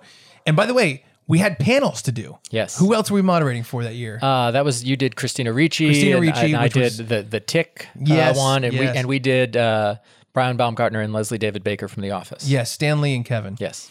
And so we're researching those and we're getting ready. We're getting our questions ready for those. And we're like kind of running ourselves ragged and trying to write this second version of the Clerks live show, just in case he doesn't want to do it. And so it gets to be like the day of the show. We're at Rhode Island Comic Con. Yeah. I think, was it the day we were going to perform it? Yeah, scheduled with him at like 6:30, and we got there at like 10 a.m. Yes, and we still didn't know if he would do it or not. Nope. So we're talking to our contact at Rhode Island Comic Con, and he's like, if you want, why don't you go and just show him the script and ask him? So I'm like, okay. So I go upstairs. I find Bryan O'Halloran's table. I'm like, hey, man. He's like, oh, hey, what's up? He's like, you're moderating the thing tonight. I'm like, yeah, we want to do that special Clerks show thing. He goes, oh, yeah. He's like, what's the deal with that? And I explained it to him. I go, we've kind of been seeing if you're okay with the script. I have the script right here if you want to look through it. And he takes it and he goes, you know what? Let's do it. And he didn't even look at it. Right. And I was like, that's awesome. Thank you for trusting us. We go to the show. 6:30, we go on stage, I'm talking to him backstage in the very same spot where Meatloaf had filleted us the year before. Yep. Perfect. Brad was weeping because of the memories. Yep. It stirs up. Yes. It's a dredge. It really was in the same chairs, in the same space. And I'm like, so the deal is, we think you should just play it like you're kind of being forced into this. That's what's going to be funny is that you don't really want to do this, but you agreed to it. So what the hell, you're part of it. Yep. And that makes us the idiots and you the person that's kind of like, I don't want to say exactly the straight man because you can still be funny. Right. But we're the ones that if there's going to be a joke, it's going to be on us. Yes. And so he was like, cool. We called him out. And you know what? Let's play a little audio clip right here of it. All right. We'll play a little audio clip of us at Rhode Island Comic Con 2019. This is right before we did our live Clerk show with Bryan O'Halloran. Here's him coming out. But we have done this a bunch of times before. We've done this with Jurassic Park, Avengers, Spider-Man, Back to the Future.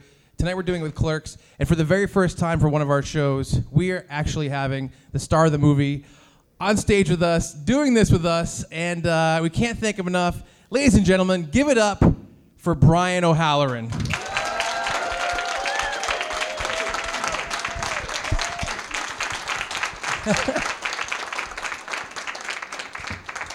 I'm truly appreciative that you're down to take part in this with us.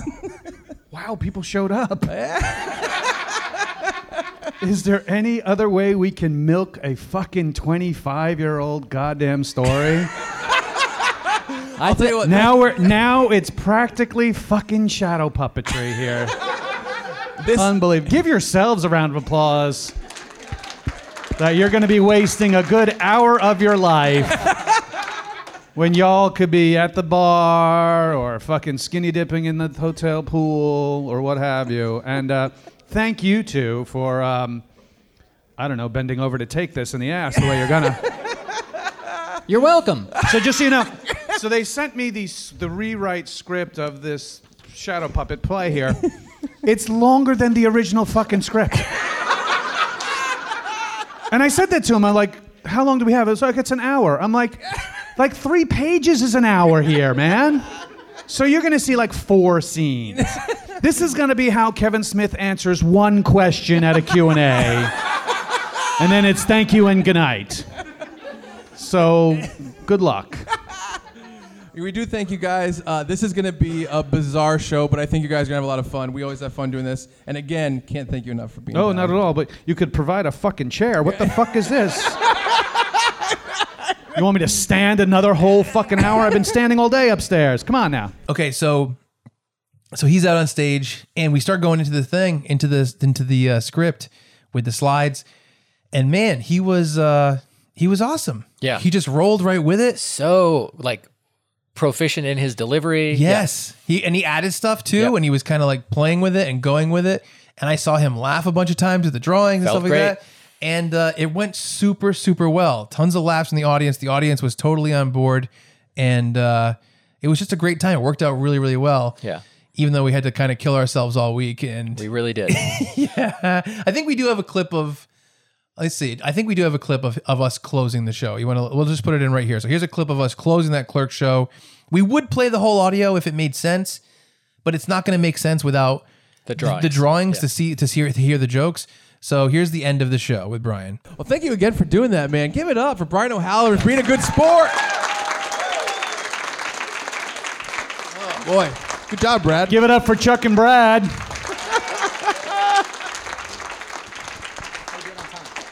Thank you for making this a different spin on a film that I, have been talking about for 20 some odd years. And so, and for you fucks to waste your whole hour to do this. So that was awesome. Yeah, and that was it. And we got off fun. stage, and I remember I told him, I'm like, hey, listen, we wrote this in a week. We usually take a little bit more time to polish it. And he's like, no, man. He's like, that was super funny. You don't want to overwrite. And he seemed really, really happy with it. And I hope to do that live Clerks, Chuck and Brad show again with Bryan O'Halloran Right. at a very special castle coming to New Jersey soon.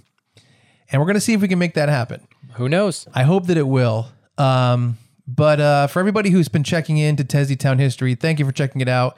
You can follow us, the Chuck and Brad Podcast on Facebook, at Discount Chuck on Twitter and Instagram. That's me. At Brad Rohr on Twitter and Instagram. That's Brad, BradRohRer. Wow, nice work. Yeah. And you can just follow the Chuck and Brad Podcast on any podcast platform. I went through the top 25 and we're on all of them. Nice. So I think that's all of them. Good work. Stitcher, Way to SEO us. Spotify, iTunes. Say more. iHeartRadio. Oh, that's a good one. iHeart Podcasts. I don't know I don't about think that that one. one I don't know if exists. that exists I one. don't know. But yeah, please follow us. Leave us a review on iTunes if you like this series. There's at least one more episode coming in the kind of the traditional way we've been doing it because we got to do part 2 with Ming Chen. Yeah. Maybe I'll do that this week. Who knows? And then after that, like I said, hopefully there's an announcement soon about the future of Tesdy Town History, and maybe it's going to go somewhere else or expand or something. Who knows? A lot of possibilities. Yes. But thanks for checking us out. Hope you enjoy the show. And if you're going to Red Bank this weekend, if you're going to movies, if you're going to Jay and Silent Bob Get Old on Friday, September 18th, I'll be there. So say hey.